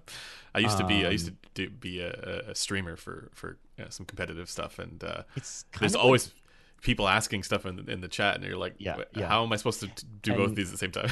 Trying to watch the chat, trying to respond to the chat, and not die is really hard. Exactly. So I had to practice that a lot. I got in some practice because I used to do more streaming and video production and some voice acting and stuff like that. So so I have a little bit of experience with that. But it's difficult, and the audio does help, surprisingly. Actually, sometimes I'll notice something in the game, and your ears are, of the sensory organs that we have, some of the most sensitive. Eyes are relatively easy to fool. They're not that accurate. Your sense of taste is pretty accurate, but it's limited. You only have 6 or 7 basic tastes, and then you have about 400,000 different smells that we know of, right? And touch is not that accurate at all, right? Like it's pretty blunt force instrument. But ears, our sense of hearing, is one of our most accurate, and also one of the most ingrained into our brain, right? The centers in our brain that process auditory information are very deeply wired and connected to our sensory modality centers for sound. And that's actually really unusual. There's an enormous amount of processing, first of all, compression and EQ and all that filtering that our ears do to the sound. Yeah. But it's also, It has got to a be shorter, there. yeah, it has to be there, but it's got a shorter path to Yeah. our neurological centers than our eyeballs or our fingers do. That's interesting. Which I didn't think know is quite that. interesting. Yeah. And That's our really sense cool. of our ears, actually, there's two interesting things. First is called autoacoustic emissions, which is our ears actually make sound as well. They make little tiny sounds in relation to what we hear in the environment, and then EQ and change what we're hearing and getting sent to our brain based on their little test tones that they send out, which is really weird and fascinating. There's a whole That's like sonar. section of It's a whole. It is, yeah. It's like mini sonar, and there's a whole section of music actually that is based on these that is kind of weird and kooky. Crazy. But the other thing is that our ears are also connected to our sense of balance, right? People who have problems with their inner ear sometimes will have vertigo or like nausea a lot of the times, and tinnitus, or like, you know, the weird sonic attack things in Cuba. It can give you migraines and make you throw up and all sorts of, like, your ear is very connected to your brain in a lot of weird ways. I was talking to somebody else about this recently and he said, you know, our ears are actually really good measurement tools, which I like to agree with. I mean, obviously not measurement in the sense of like, you know, visually representing data, but measurement as far as like being able to, you know, get an accurate picture of, you know, what it is that we're hearing. Ears are fascinating in that sense. Just getting back to the gaming subject. So there's the Penrose now, there's the Mobius and all those other ones, but then there's also the GX. And I wanted to ask sort of like, there seems to be two approaches here. One is, let's do a lot, you know, well, at least with the Mobius, it's you know, the head tracking, the 3D functionality and all this. I haven't tried the Penrose yet. But the other side of it is, let's have just like a more regular over-ear headphone in the GX, where it's, you know, it doesn't have the you know, all the digital stuff built into it. And it feels to me like there's, at least for the you know, gaming audience, there seems to be two sides of this, and one follows one approach, one follows the other approach. And, you know, I've always been of the opinion, like way back when I was, you know, first getting into headphones, that like I wanted to get away from all the electronics being in the headphone. And now it's kind of like going in the opposite direction of that, where, you know, a lot of the stuff is, there is more interesting ways of doing the stuff when you do have the 3D stuff and the head tracking stuff and whatever. And we see it with the Apple AirPods Max as well, right? Where they're able to integrate that with the content that they're, you know, that they have. So yeah, I wanted to get sort of your take on that distinction and on those two different ways of doing it. And, you know, going forward, do you see, you know, which directions do you see this going? Are we eventually just going to be using the, you know, is everything going to be spatial audio, 3D audio in games as well? Or is there still room for, let's say, leveling up in terms of that sort of like traditional audiophile trajectory that just does a better job of, you know, speakers and an amplifier and that kind of thing? 2-channel. Or not 2-channel, but like, you know, you get what I mean, like left and right. There's 2-channel, right? Speakers. Yes, are, that you too, know, obviously. Stereo, yeah. Like headphones are 2-channel. Yeah, right? yeah. So I will say that I think, and I'm still learning the product line because I'm still relatively new at Odyssey. So my perception of it is that there is kind of a segmentation of use case. Which is that, you know, if you want wireless and you want the best console functionality, you're going to get a Penrose, and that's kind of, what that's going to be for. And we've also had a lot of streamers who say that they like the Penrose, and, you know, the mix amp functionality, things like that. The Mobius is kind of like, if you want the tech and you want I actually love the Mobius for watching movies. If I don't want to bug, you know, my roommate or things like that, they're great for watching movies with, because I can get a surround sound experience and I don't have to have our surround sound stereo set up. Right. So in situations where you don't have that spatialization, that's a really cool thing to have.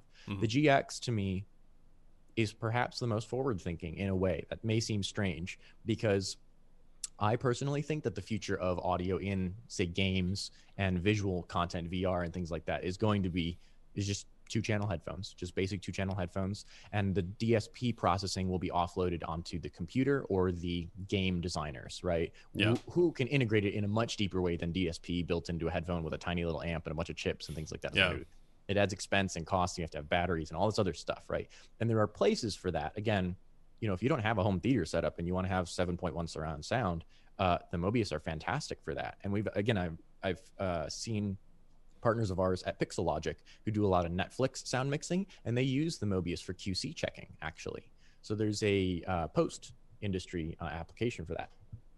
I think in gaming, to me, I am always like a less DSP is more kind of person in just my personal preference. I wouldn't say I'm super purist, but I tend towards a little more purist in my audiophile tendencies. Just because Tyler does too. yeah. I tend to not use EQ as much, I tend to like things that sound good as they are. And I tend to like to try and have, as little processing as I can.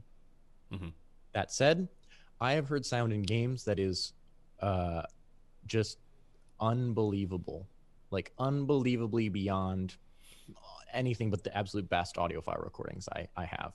And I don't mean like Diana Krall. I mean like recordings that really get me. So you're talking like the Battlefield games or something like that, or? I was playing Assassin's Creed Origins, actually. This was a year or two ago, and I had a pair. I got them for my mom, but I stole them. I had a pair of Sennheiser wireless. It was just the cheap ones. It was like RS 150s or something like that, or 160s or something. I remember that, yeah, they were cool headphones. They weren't expensive. They weren't, they sound fine. But I had those on, and I remember playing Assassin's Creed Origins, and I was like, just my jaw hit the floor because the sound in that game is unbelievable. I remember I had put a different costume on, and Bayek had a mask on his face. And as I rounded the corner on a building, I could hear him talking to another NPC, and I could hear his voice changing as he his voice was like muffled through the mask, and I could hear as he walked around the corner, his voice bouncing off the other buildings and like being muffled by the corner because my camera was still on the other side of the building, and like I could hear his voice moving and being still muffled as he was like moving around the environment, how it was bouncing around and changing when he entered the room, like totally seamlessly, like the reverb seamlessly changed into a totally different room. And it was like the attention to detail and sound there was unbelievable. And the spatialization of it too was like, I would hear, somebody riding up on a camel behind you. And I was like, whoa, it was like the ear was tricked, Yeah. And I spent all day listening to, tiny little things and mixes and sound and working on game audio and stuff like that. And my ears were tricked by a basic pair of Sennheiser wireless and, just plugged right into my PlayStation. Yeah. I think the flip side though is that there's also some games out there that have really atrocious audio. Yeah. And I think one of the things that people would want is like, if there's a way to make it so that like the headphones that you're using make it so that the badness of game audio when it is bad is not as bad, right? Which is that's something that I think. So two things. One, obviously, there's something like Mobius does have a place with that, where it can take a game that sounds really bad, put on the warm preset, turn on all the spatial stuff, and all of a sudden you have a much more pleasant experience. Yeah, right? exactly. Yeah, it might not be as best as the very best, really great games that are out there, but like it's going to sound a lot more pleasant, right? Yeah. And the problem, of course, has always been access, right? So the indie games are, stripped or strapped for resources with regards to how to do this, right? Now with the Tempest engine on PlayStation and Unity having a lot more, Unity and Wise have a lot more support for binaural audio and Dolby and other spatialization schemes, sound particles, which is now a plugin. I think you can just use it as a plugin for Wise, is super, super cool and allows for developers who are much more indie to do really high levels of sound design and to do really sophisticated and awesome audio for their games and music for their games. And I think that to me, right, that's almost emblematic of like you have the GX, which is at this very high price point, which is like AAA titles with great sound. Like on a GX with a game that has a really good Dolby for headphones or really good sound particles done or whatever spatialization, it's going to sound, to me, I prefer the sound to even, a Mobius or a Penrose. But that's like the same would be true then also though for other high end, like any high end or whatever. Any high end stereo headphone will work for that. And in a sense, right, if you look at the Odyssey line, the GX are kind of like, I hate to say this because it sounds a little snooty, but like Odyssey headphones are expensive. It's a they've brought down the tech Yeah. to a price point And made it lighter, which is, more comfortable. yeah, and made it lighter and more comfortable. It's much lighter and more comfortable. Yeah. They brought it down to a price point where it can play in the very high end of the gaming space, right? And you know, LCD1 is actually another one that I've gamed a little bit on, and it works quite well. And you can use any headphone you want. That's I think, to me, right. And if you look at VR implementations where some of the most complicated, you know, ambisonics audio is happening, that system generally just uses 2 stereo headphones, and they do all the processing in the game engine or in the headset. Right. The Oculus. Yeah. You know, not the ear headset, the eye headset. Yeah. And so to me, that is where the future of, I think, the highest resolution audio lies. I think there's still a place for doing it in the ear cups and having specific purposes, but to me, as someone who does game audio occasionally, that's what I see the future of is actually simpler, right? Is actually going back to just really high quality, low distortion, good frequency response headphones for gaming that have good, you know, sound localization, and then having really awesome sound mixing in games, and putting that in the hands of the content creators, right? So it's funny because like we did a live stream all about, you know, best headphones for gaming and stuff like that, like a while ago, and I think the conclusion was the best headphones for gaming are just good headphones. You know, like every second you pass a certain point, like it's not as much about, you know, soundstage or whatever. I mean, it is to a certain degree about, you know, positional accuracy for imaging or whatever else, but like good headphones that sound good for music will also sound good for games.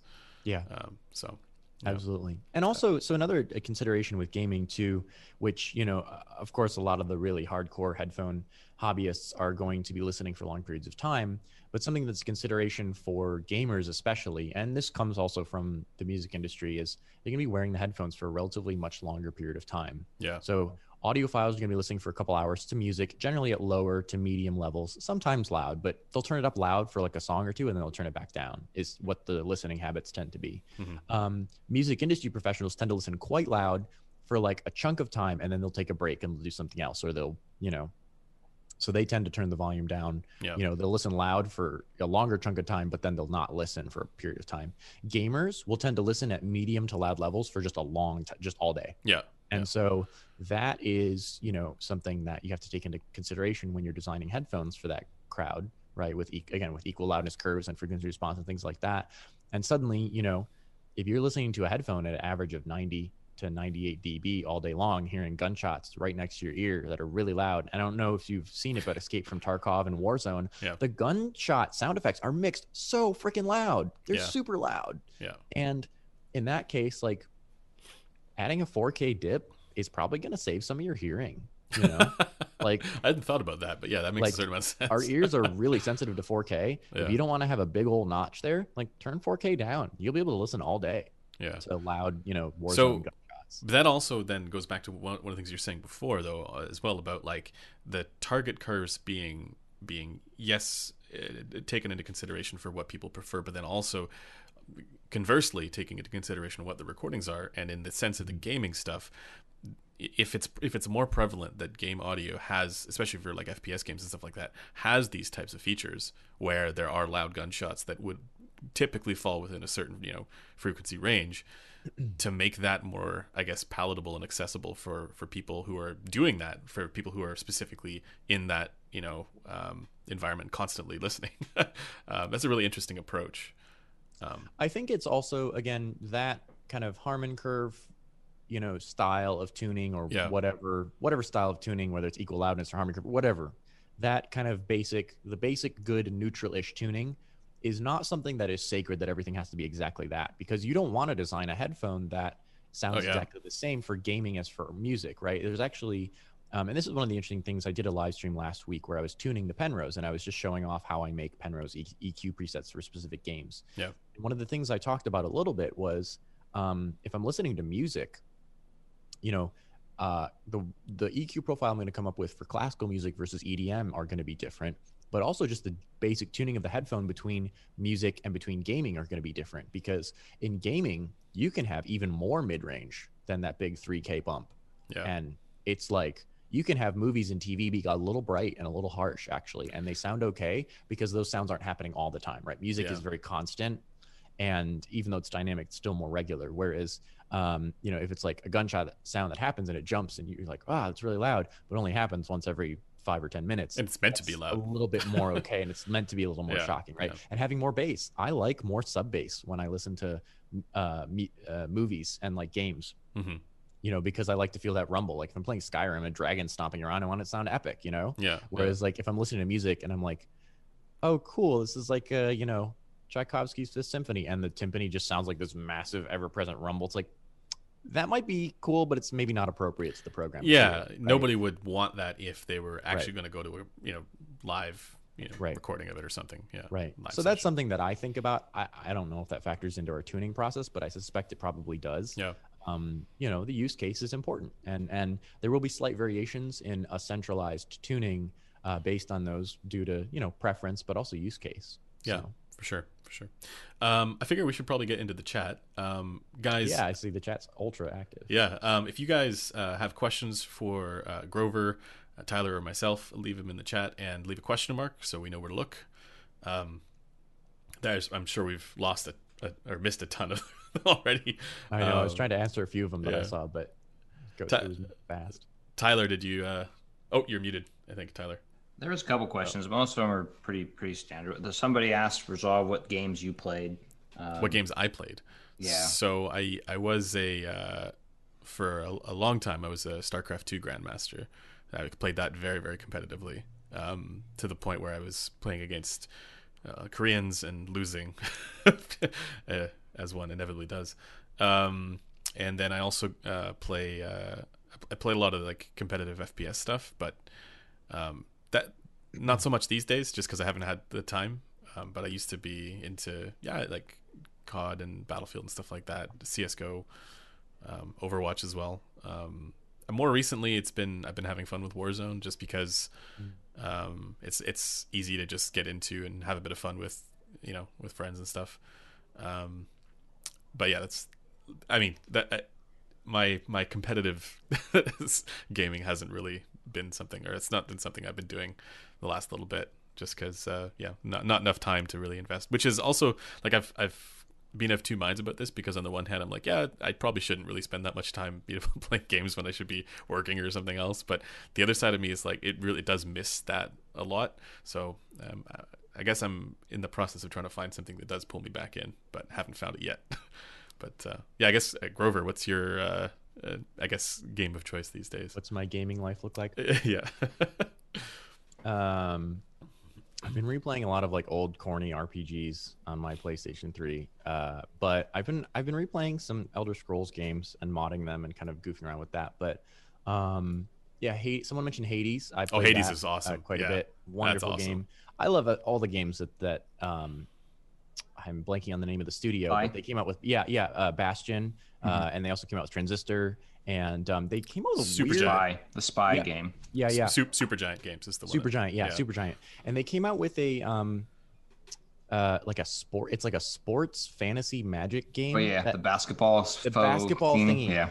And I hadn't heard of that until a couple weeks ago, and it looks super interesting, and I'm definitely going to play that. I've been playing some Total War Warhammer. Oh yeah, I've put so many hours into that. Which to me, I used to be a GW nerd when I was a kid. You know, I Yeah. went and hung out at the GW stores. I did the thing with my dad and all that kind of stuff, right? So I know the world well. Yeah. And I've been a Total War fan for a long time, since I was a Yeah. kid. Yeah, me too. And to me, it feels like the evolution. It's like, this is what Total War is always meant to be. Is like, yeah, it's cool when like Roman legionaries and like, you know, Gaelic barbarians are clashing, whatever. But like dragons stomping around and giant ogres and like fireballs flying around. It's like, it feels like the most satisfying use of the engine so far. I think they're going It's to do a third one as well. I'm excited for that. I heard about that. Yeah. Yeah.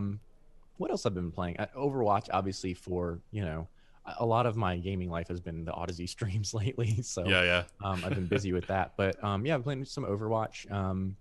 I've been replaying my way slowly through the Halo Master Chief Collection, which is kind of fun because I never owned an Xbox. So I played the original games like at my cousin's house and things like that, but I never actually got to sit down by myself with a controller and like play through them 1 through 3. And then a lot of indie games. I've always been a big fan of things like Flower and Flow and Journey and, games like that. So I've been, I always discover little things on Steam that I enjoy.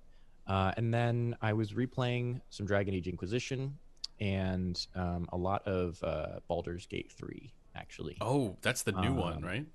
The new one, yeah. That's supposed to be like Divinity Original Sin. 4. It's essentially like, it's essentially Divinity 2 on steroids with some cosmetic makeovers and things like that. I love Divinity. It's great. So I'm hyped for that. The coolest thing to me about Divinity is that you could, I don't know if they can do this in the new Baldur's Gate, but I think you might be able to, is that they had a mode where you could basically play Dungeons and Dragons in the game engine.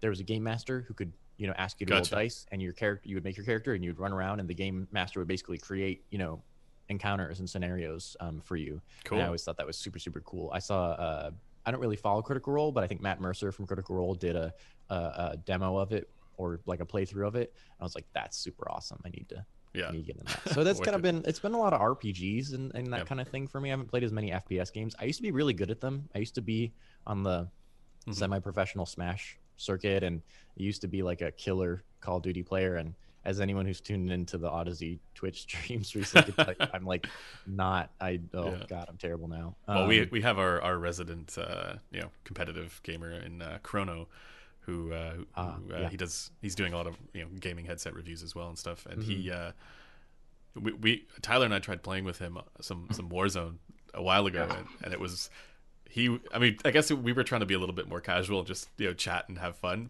And he's out there just like, carrying into us. the game. It was like he had like 20 plus kills, and it was stupid. Yeah, we were just like, I'm not really doing anything here. Yeah, we were chatting, and running around shooting things, and yeah.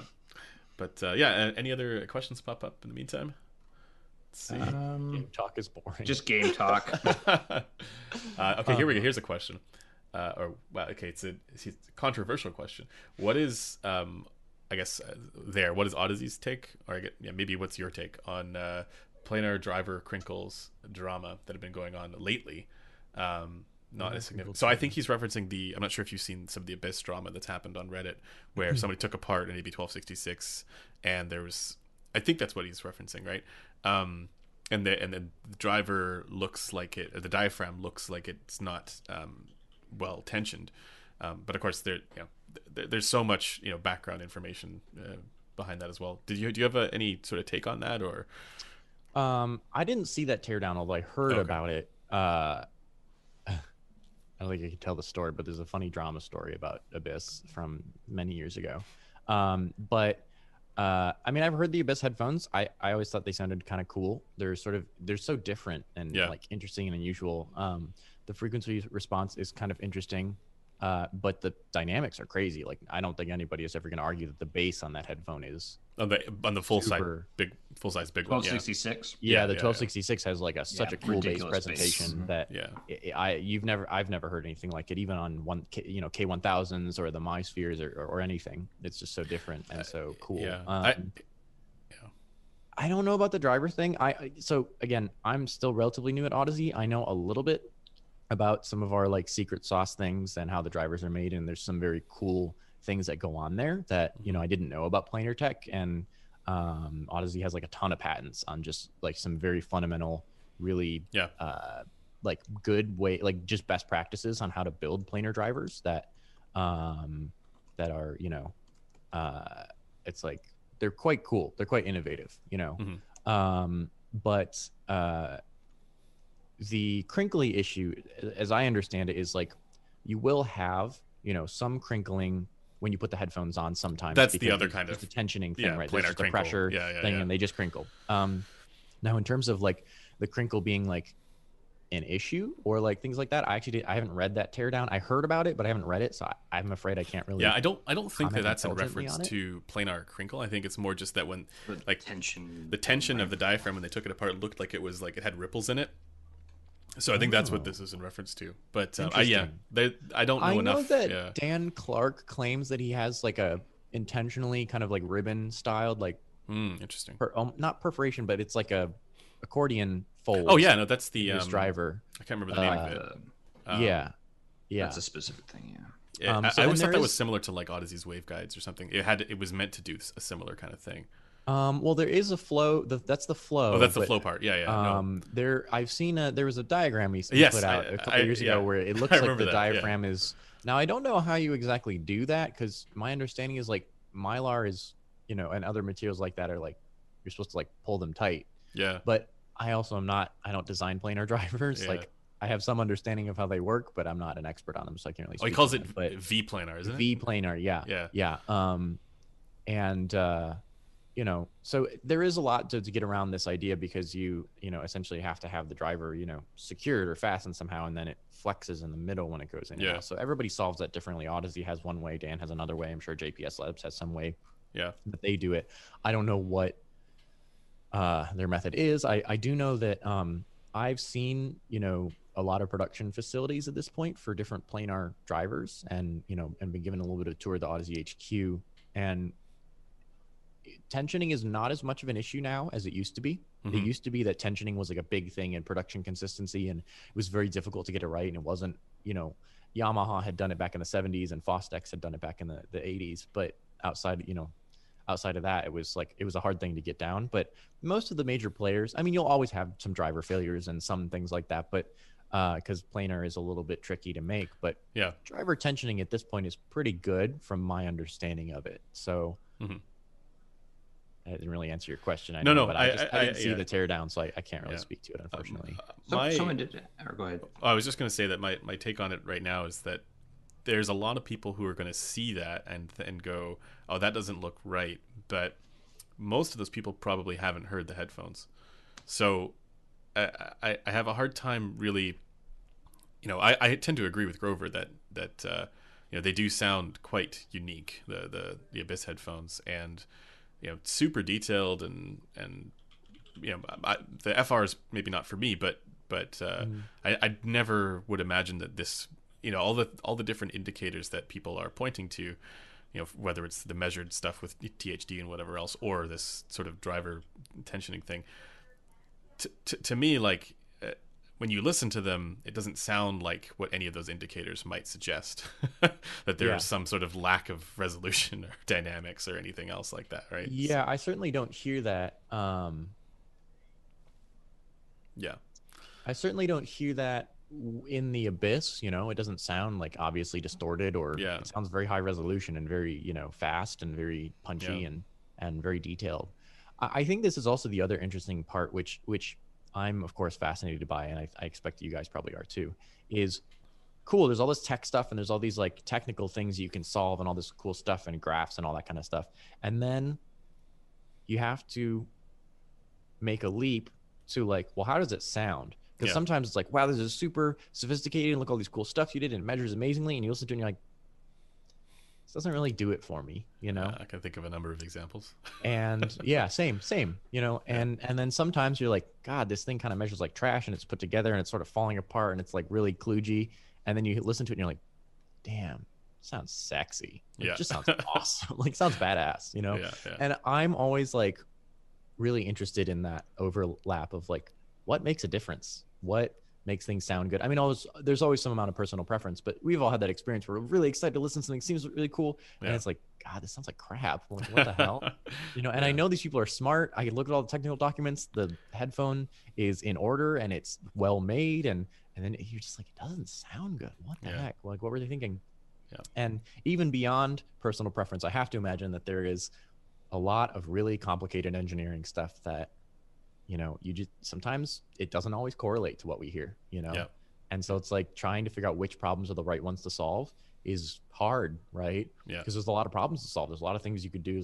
There's infinite number of design choices, and that's one thing I've always been interested in, and I'm trying to learn more about both Odyssey and other people's processes because I'm interested in this. It's like, what are the right design choices to make, and what do I hear in one speaker or one headphone that I think is interesting that I maybe can latch onto and try to apply to another one to see if it also holds or if I hear some commonality. So something, for example, I use ATC monitors in my studio. You can't see them, but they're right here behind my screen. And they're ultra detailed. They're like some of the most detailed speakers you'll ever hear. And they use paper cones. They're just doped paper cones. There's nothing special. There's not graphite, metal, diamond, ceramic. There's nothing special about them, right? Why are they so ultra hyper detailed, right? And so that's something I've, looked at ATC drivers, and I've picked them apart, and I've tried to figure out why they sound so detailed and things like that, and it's like, okay, well, there's the phase amplitude and the, frequency amplitude here, and there's the long coil gap here, and the magnet structure, and, what of that is making the difference? What of that is causing them to be ultra detailed and super flat? I don't know. I have some theories, but I don't know, I'm always studying new speakers or new headphones to see, like, is there things that I recognize in the measurements or in the design or, in the wiring or anything like that I can, like, try and understand better and try and figure out why it sounds the way it sounds, because that's still something that I think is ultra mysterious to a lot of us, certainly myself. I see a lot of people asking about what your go-to source gear would be, like DAC and amp and stuff like that, but actually, just before getting to that, I want to actually ask about I don't think it's actually controversial, but Sean Olive has commonly and frequently on Twitter pointed out that it's not clear what resolution is, or like what these ideas about detail and whatnot. It basically says, can you identify it? Can you point to it? If you can't, then what are we talking about? Which I understand why he says that, because if it's not something that's easily measurable like frequency response, what is it? And so the question that I would have is, do you think he doesn't hear it? Because or do you think it's not him specifically, but like, do you think there are people who just, they don't hear anything beyond tonal balance and frequency response, or is there more to it than that? Like, everybody hears these differences. So as an example, right, we take something that doesn't necessarily have a great frequency response or tonal balance, but has really good detail and really good technical performance, or whatever we want to call it. Are there going to be people out there who they completely gloss over the latter part of that, the technical stuff, and they're only thrown off, I guess, because of the let's say suboptimal frequency response? Yes, and a good example of this is Jason Stoddard told me a story one time about how he was at a Jason Stoddard's from Shit Audio. Yeah, Jason Stoddard from Shit Audio. Yeah. He told me a story. He was at a someone's house, and they were like, "You got to hear my system. It's crazy, like $100,000, $200,000, whatever, crazy big audio stereo rig." And I think it was, some huge Martin line arrays or something like that with these big tube amps and all this other stuff. And the guy's sitting there listening, and he's like jamming out, and he's really into it. And Jason's sitting there like, "God, this sounds awful. Like, what the heck?" And the dude is like, "So what do you think?" And he's like, "I'm going to be real honest. It sounds like 10% THD. Wow. And the dude was like, "What?" And he's like, "You need to check your tubes. I think one of your tubes is like burnt out or broken, or your phono stage is got a noisy gain stage, or like something is distorting bad, hard, like really like 10% THD." And the dude was like, "Oh my gosh." And he found out that one of his tubes was old, and he replaced the tube, and he fixed some caps and whatever. And he was like, "How did you hear that?" And Jason was like, "Dude, I sit in a lab all day listening to like transistors and audio parts. Like, I know what 10% THD sounds like." And your ear can be trained to hear a enormous amount of detail about things. So when I was in music school, when I was at Oberlin, we had, as part of our studio recording classes, weekly ear training tests. And it was a bit like it's a custom program version. I think it's called WebTet. You can actually still go and do it. And, you can set up various tests, so like frequency response. So to be like, all right, cool. The first week you're going to have a quiz. We have to go into the studio and practice hearing a 12 dB, cut at, 64 Hertz or 1700 Hertz or whatever, right? We just pick a random frequency, pick a cut or boost, and they would get smaller and smaller until by, the end of the first semester, you had to hear a quarter of a dB boost or cut at any of 15 different frequencies between 60 and 12,000 Hertz. And you had to tell whether it was a booster cut, how much it was by, what frequency it was at. And, you got one chance. Basically, you heard the original, you heard the, the EQ'd or boosted cut version, and you had to just, it wasn't even multiple choice anymore. You had to just type in what frequency, what boost, all that stuff. Very specific skills for. They're very specific skills, right? And then we also had to do other stuff. It was like you have to tell how long a decay is, like how many milliseconds or how much pre-delay or how much compression is on this. Right. And they all got really granular and tight. And I'm very grateful for that ear training, because it's like I can put on a pair of headphones where I can sit down in front of a pair of speakers, and I'm like, there's something funky at 18A, or like the bass is like 2.5 dB down at 30 hertz from what I would like to hear, neutral line from the rest of the speaker. Like I can sit down, I can hear that stuff, or I can hear compression, or I can hear the reverb changes or things like that, because I did all that ear training. So the point is not that I have ultra special hearing or I'm special. The point is that you can train your ears very, very specifically, and our habits train our ears for what to listen to, right? So the human ear is an incredibly powerful device, but it is also it depends on how we train it. And so I would say for me, if Sean Olive doesn't hear that, then I believe him. I would say generally people hear, like I believe people when they say that they hear or don't hear what they hear. And if you don't hear stuff, like part of the audiophile hobby is kind of training our ears to hear certain things in music, right? Like, and oftentimes it's when we're kids. For me, it was my dad sitting down and trying to like play the stereo system for me, right? It was like whether I was paying attention to it or not, it planted a seed, and listening to that, like there's little elements that pop out of mixes in hi-fi or like in headphones where we hear the bass a certain way. Like there's all things that we look for, right? And that's kind of what we habitually have trained ourselves, whether we realize it or not, to hear.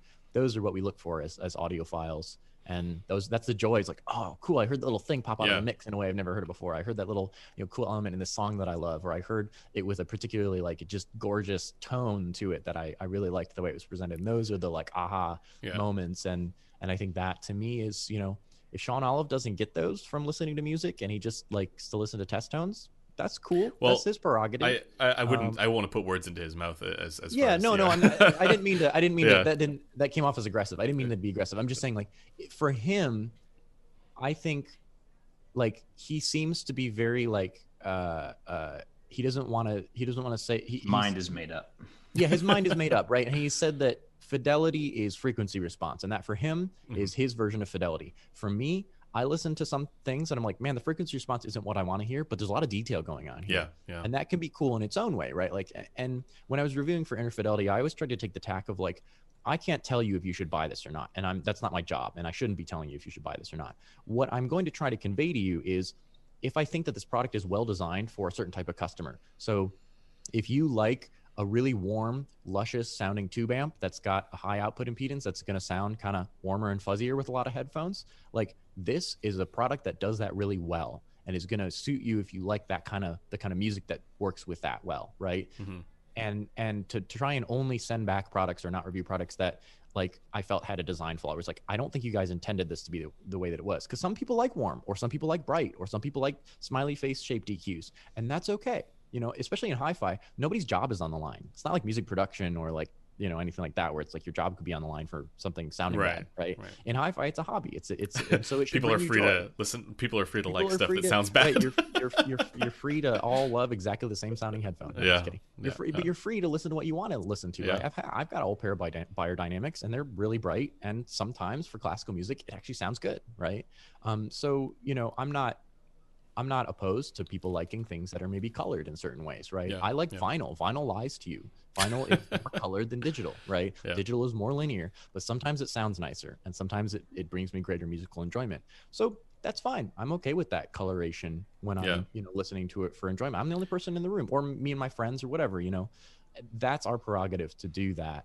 And no, like, what does it matter if someone on a forum says, well, your audio system is bad because so it doesn't measure perfectly in the, whatever domain. I'm like, who cares? I had fun listening to my, my records or whatever last night. That's all that's important in that realm. Audio Quest Night Owl back there. So yeah. It's like, if you enjoy it, that's fine, and I think the Harman curve and all that research is very important. It helps us understand how to hear and how to tune headphones better and how to get a good, reference point. And that's very important for the industry. But at the end of the day, like, listen to what you want to listen to, And your ear is very trainable. And also, like, bias and listening bias and perception are huge, right? You can get used to a lot of things. Like if you can listen to something that has massive boosts and no bass, and you'll listen to it and you'll be like, yeah, this sounds all right. Like it has enough bass, I'm satisfied. And then you put on something that has a lot more bass and you're like, why is it so dark and muddy, right? And then you get used to that and you're like, yeah, this sounds all right. And then you put on the other headphone and you're like, man, this is so bright and awful. Like your ear adjusts in a pretty amazing way. Actually, you mentioned something that I think is really interesting, but the idea of training your ear to listen for certain things. What I wonder, and this is totally speculative, but like I wonder if people who are training their ears specifically to listen for frequency response related, like fidelity, let's call it, right?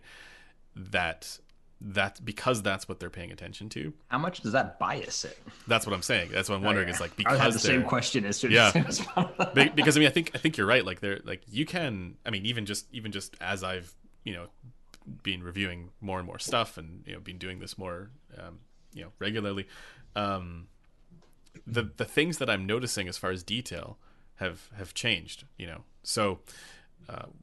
I'm imagining, and also, I mean, all this stuff, it's like becoming so much more, so much easier to identify, where various different issues show up in frequency response as well. So I can totally see a situation where somebody's just sitting down and listening specifically for frequency response and then missing all the other aspects of what's going on because they're just so focused on that one thing. Yeah. So it's interesting. And it is important. Frequency response is big. And in headphones, I would say frequency response is like 70 or 80% of the sound of a headphone. Yeah. Like it's a huge element of the sound of the headphone, even bigger than it is in speakers. So it is important, and I don't want to downplay the importance of that. But for me too, once I went through that ear training, and I've talked to other music professionals who are also audiophiles.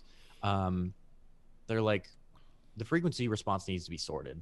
It doesn't have to be absolutely perfect. There's some room for variation, but it needs to be sorted out. Like it can't be lumpy and peaky and awful, because that's just not going to be a fun listening experience.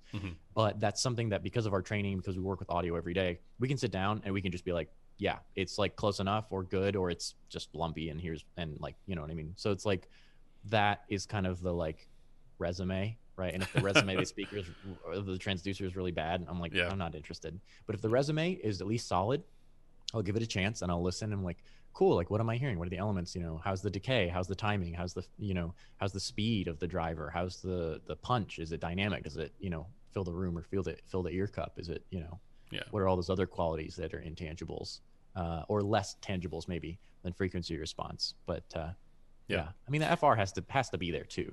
Yeah, totally. I did want to get back to the DAC amp question.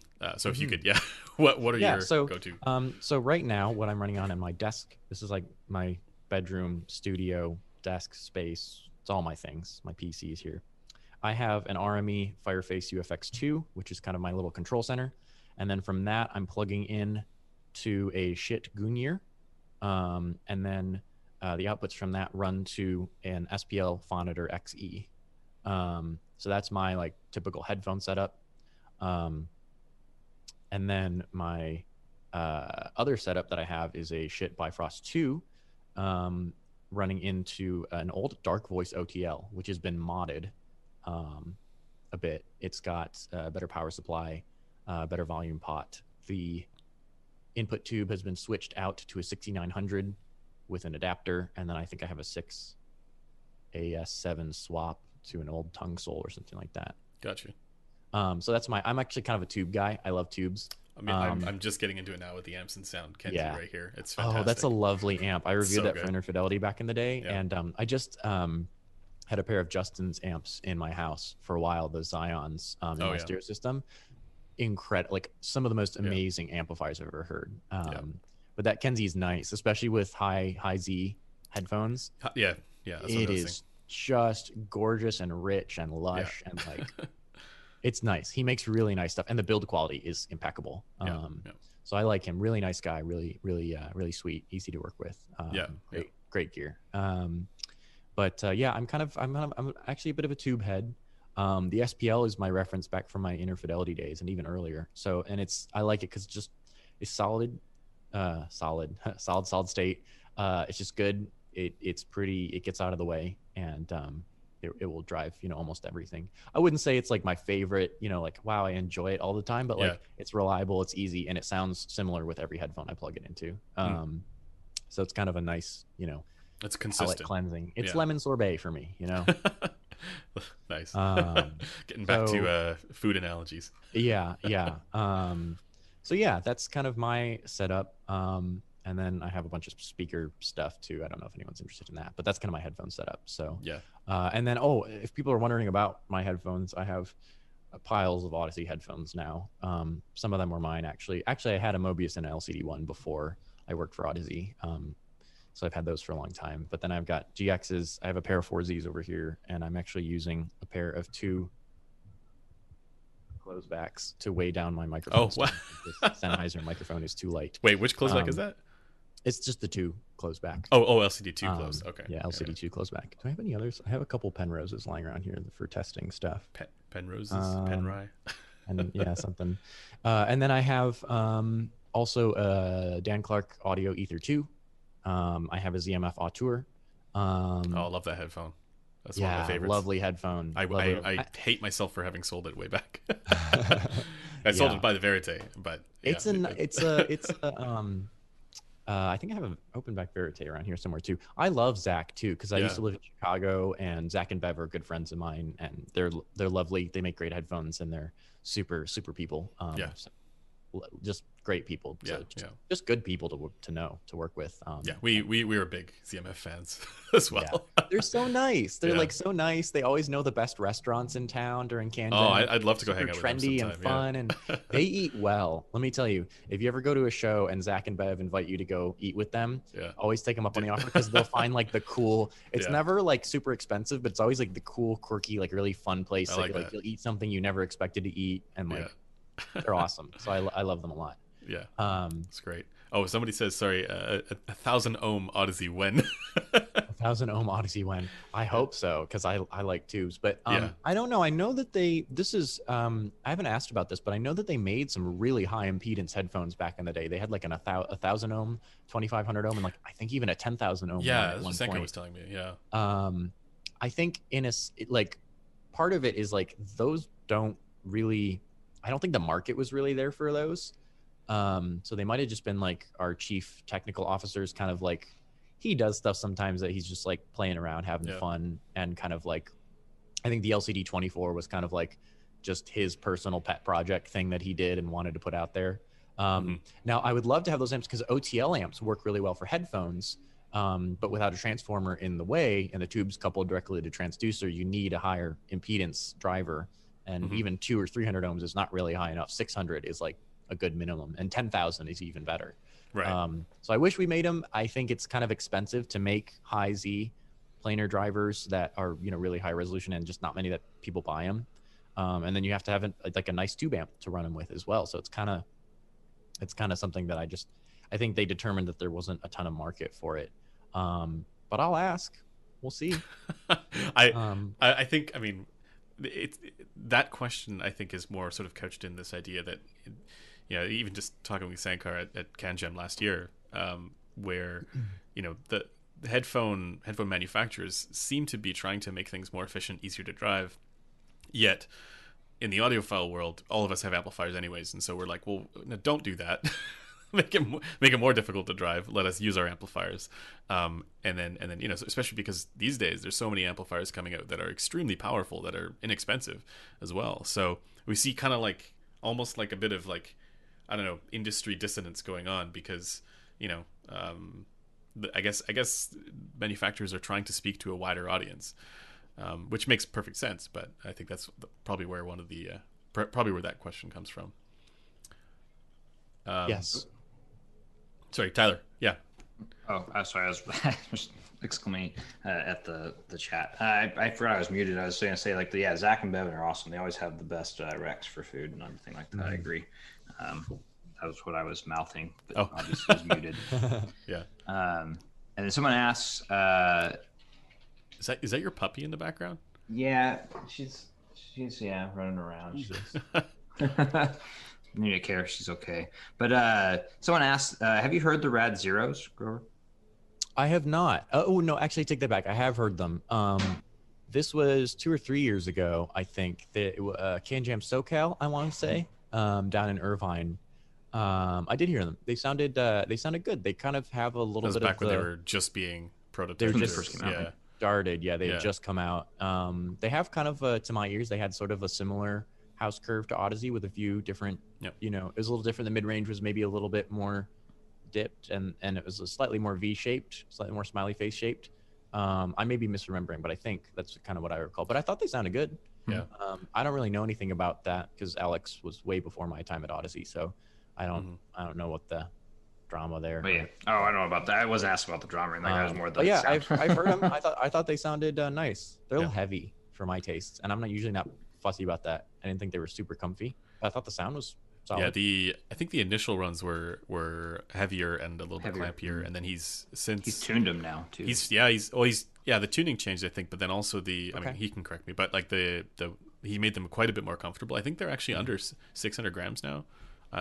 Okay. So they're actually quite a bit more comfy, and he's changed the pads as well to make them less clampy too. For the FR, what I've noticed is that I think you're right. It's actually a similar kind of sound to the Odyssey house sound. So with a sort of relaxed, ear gain Upper presence region. yeah. Yeah. But the 4K is relaxed. yeah, a little bit, but I mean, it's funny because like there are some Odyssey headphones that I've measured that are even more relaxed than that.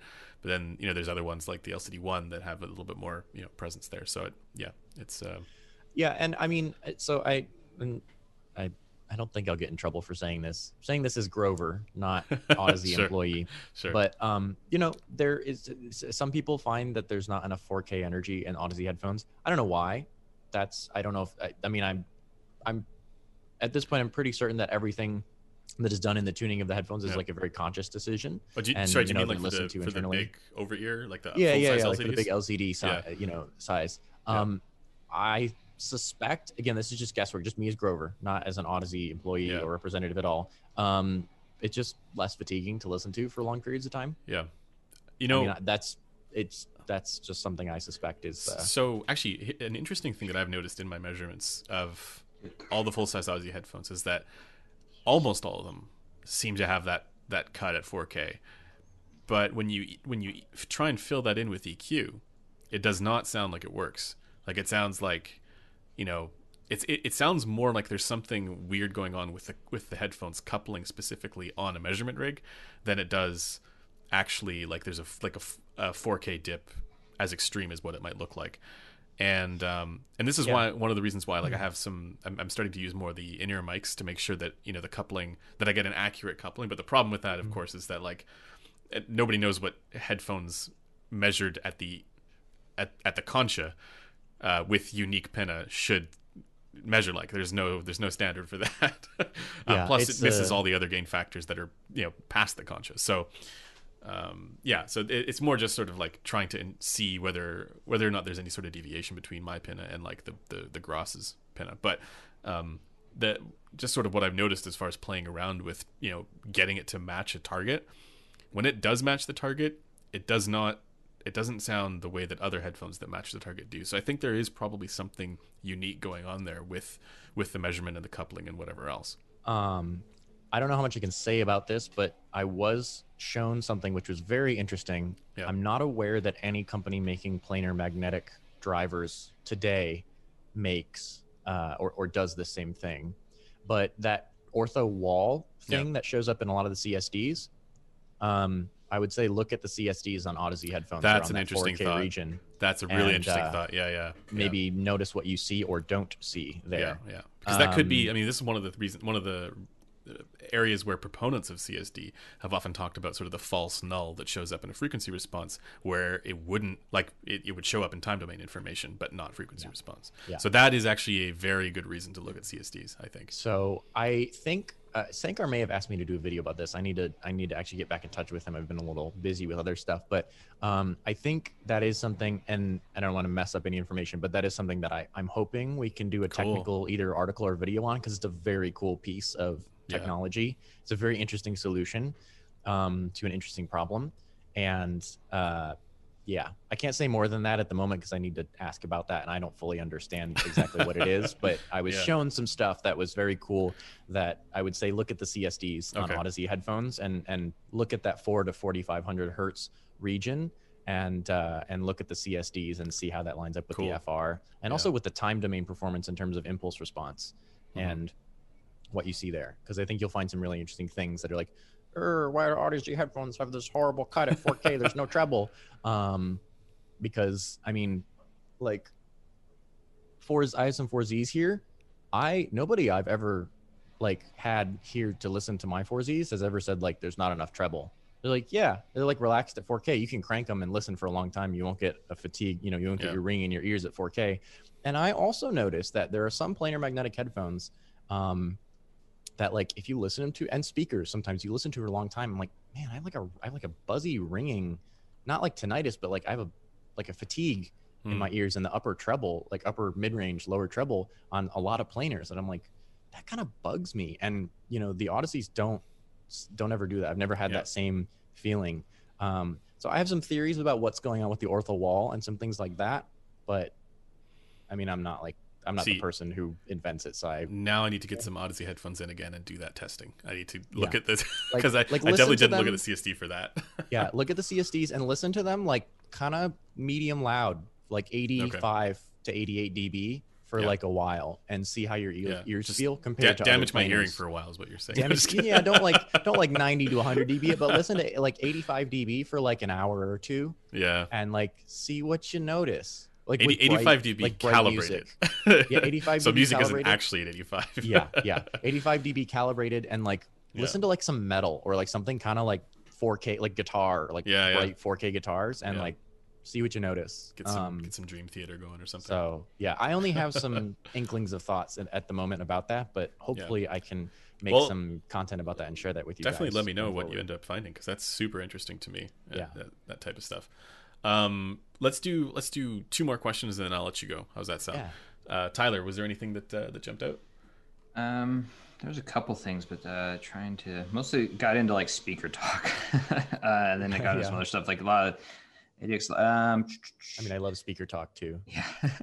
Right. Yeah. I see a question about Odyssey weight. Like, I was just saying there's a weight one and some. So we should just talk about the weight actually in general. One of the things that I've noticed is that with some Odyssey headphones, the weight that they end up, like what I weigh on my scale doesn't necessarily match what the spec shows, and I have to imagine it's just because it hasn't been updated or something like that, or there was some change that probably makes it, but somebody the website's not always I don't want to say it's not the most up to date, but sometimes it's like things change. Sometimes there's small manufacturing changes that might change the weight slightly. Again, we're a small team, so sometimes it's like it changes and it's someone's like, oh, hey, we got a customer who emailed us, said the website was wrong because they measured something different. And we're like, oh, duh, like we'll go and change it. So I think the question specifically was whether or not the LCD XC carbon weighs less than the wood-backed one. Because I think on the website right now it shows that they're the other way around. So that's why I think that question. Yeah, I would send an email to support@odyssey.com and ask them that question, because I have no idea. Well, the question says how much does the LCD XC carbon weigh? And I think it is published on the website, but I'm just not sure if that's accurate, because it shows that it actually weighs more. Oh, okay. So maybe it is. That might be right. I don't know. Email support@odyssey.com. They'll be able to tell you. The guy who runs support is one of the major audiophiles, really nice guy, Chris Behrens, who's been in some of our YouTube videos recently, who folks may have seen. Really great dude. Email them and ask, because I have no idea. Sorry, I don't have an X or an XC or an old XC. Someone asks if I'm getting a LCD 3 in for review. That seems to be one that's sort of flown under the radar, because I mean I'd like to get in for review, but I have not. It's not on the radar right now. Well, I will say, we haven't been as focused on our hi-fi product range lately. Mm-hmm. Wait. Is there there's a lot of people who are excited for Odyssey in 2021. That's me too. Yeah. Not gonna say anything more than that. Okay. Me too. I'm also excited for 2021. Yeah. Okay. Last question here. Tyler, anything jump out at you? I mean, I want to kind of focus it for Grover, but trying to think. I didn't see anything that's like. Okay, I see a question here, and this relates to one of the things that I've been wanting to ask. Maybe you can give some insight, but The person asks, magnesium carbon with Odyssey would be a welcome touch. Not sure if it's doable. So and just speaking with Metal 571 about this as well. The question would be: is it at all possible? Say, price no object. If somebody were to reach out to Odyssey and say, "Hey, I want an LCD4, but I want it all magnesium, or I want it to be all like as lightweight as possible without the wood, and not a 4Z or an MX4, but like a full LCD4." Is that something that Odyssey entertains, or is this just a pipe dream? I can't talk about that. Okay. So yeah. Okay, maybe we should wait. pick a different question. No, it's a great question, Yeah. and I would love to be able to talk about it, but I can't talk about that. No, fair enough. Fair enough. I'm very excited for 2021. Yeah. That's what I'll say about that. Okay. So everybody, I guess the gist is let's pay attention to what Odyssey is doing in 2021. We haven't forgotten about you guys in hi-fi. Yeah, that's great.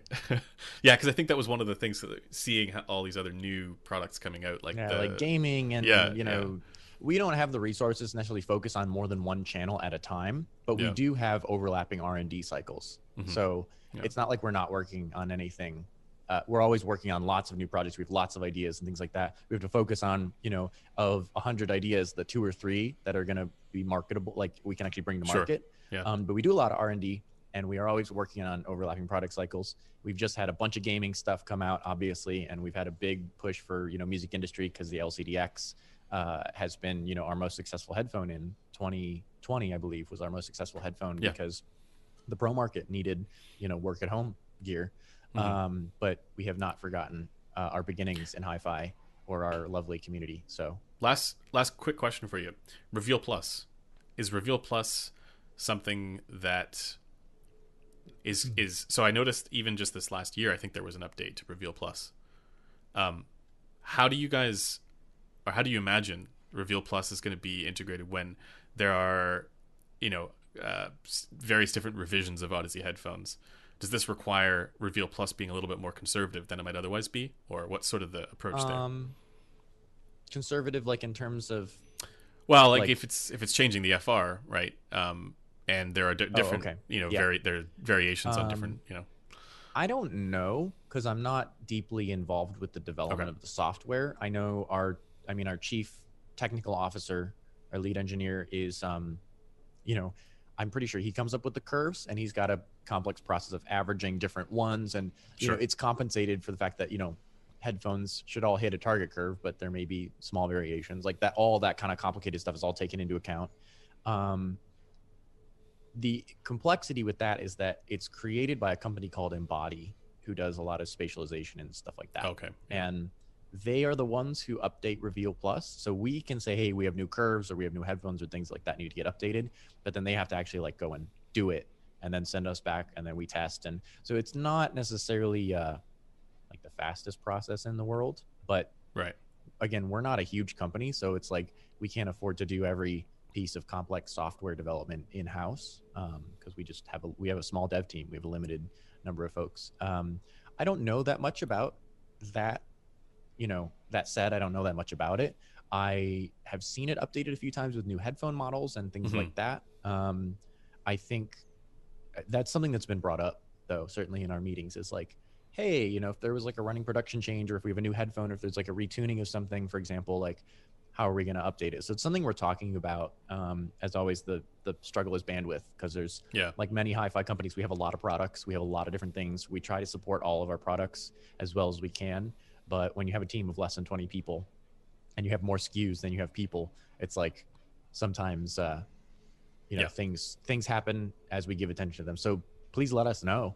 I bring all the things that get talked about to me on the Twitch and on, our social channels and whatnot to the team. And we do talk about them. We take them seriously. So, so let us know. All the comments, we're going to go through those, and we're going to send them. No, I'm just kidding. Every single one to my personal email address. Yeah. Well, listen, I know you gotta run here. But thank you so much for doing this and hopping on the live stream. And this was a ton of fun, and I learned a lot. So Yeah, So thanks. it was awesome Thanks to you have guys for having me. I would love to do it again. I had Yeah. a ton of fun. Yeah. And yeah, your chat is awesome. And also it was great to hang with you. Nice to meet you, Tyler, officially It's me also. for the first time. Yeah. Yeah. So, All right. yeah. Well, yeah, we'll cut it there. And yeah, thanks everybody in the chat for tuning in. And I just want to let everybody know we will also be doing another live stream next week. Next week's will be on Thursday again, but it'll be, I think, a little earlier, and it's going to be with Focal. So stay tuned for that. Alrighty.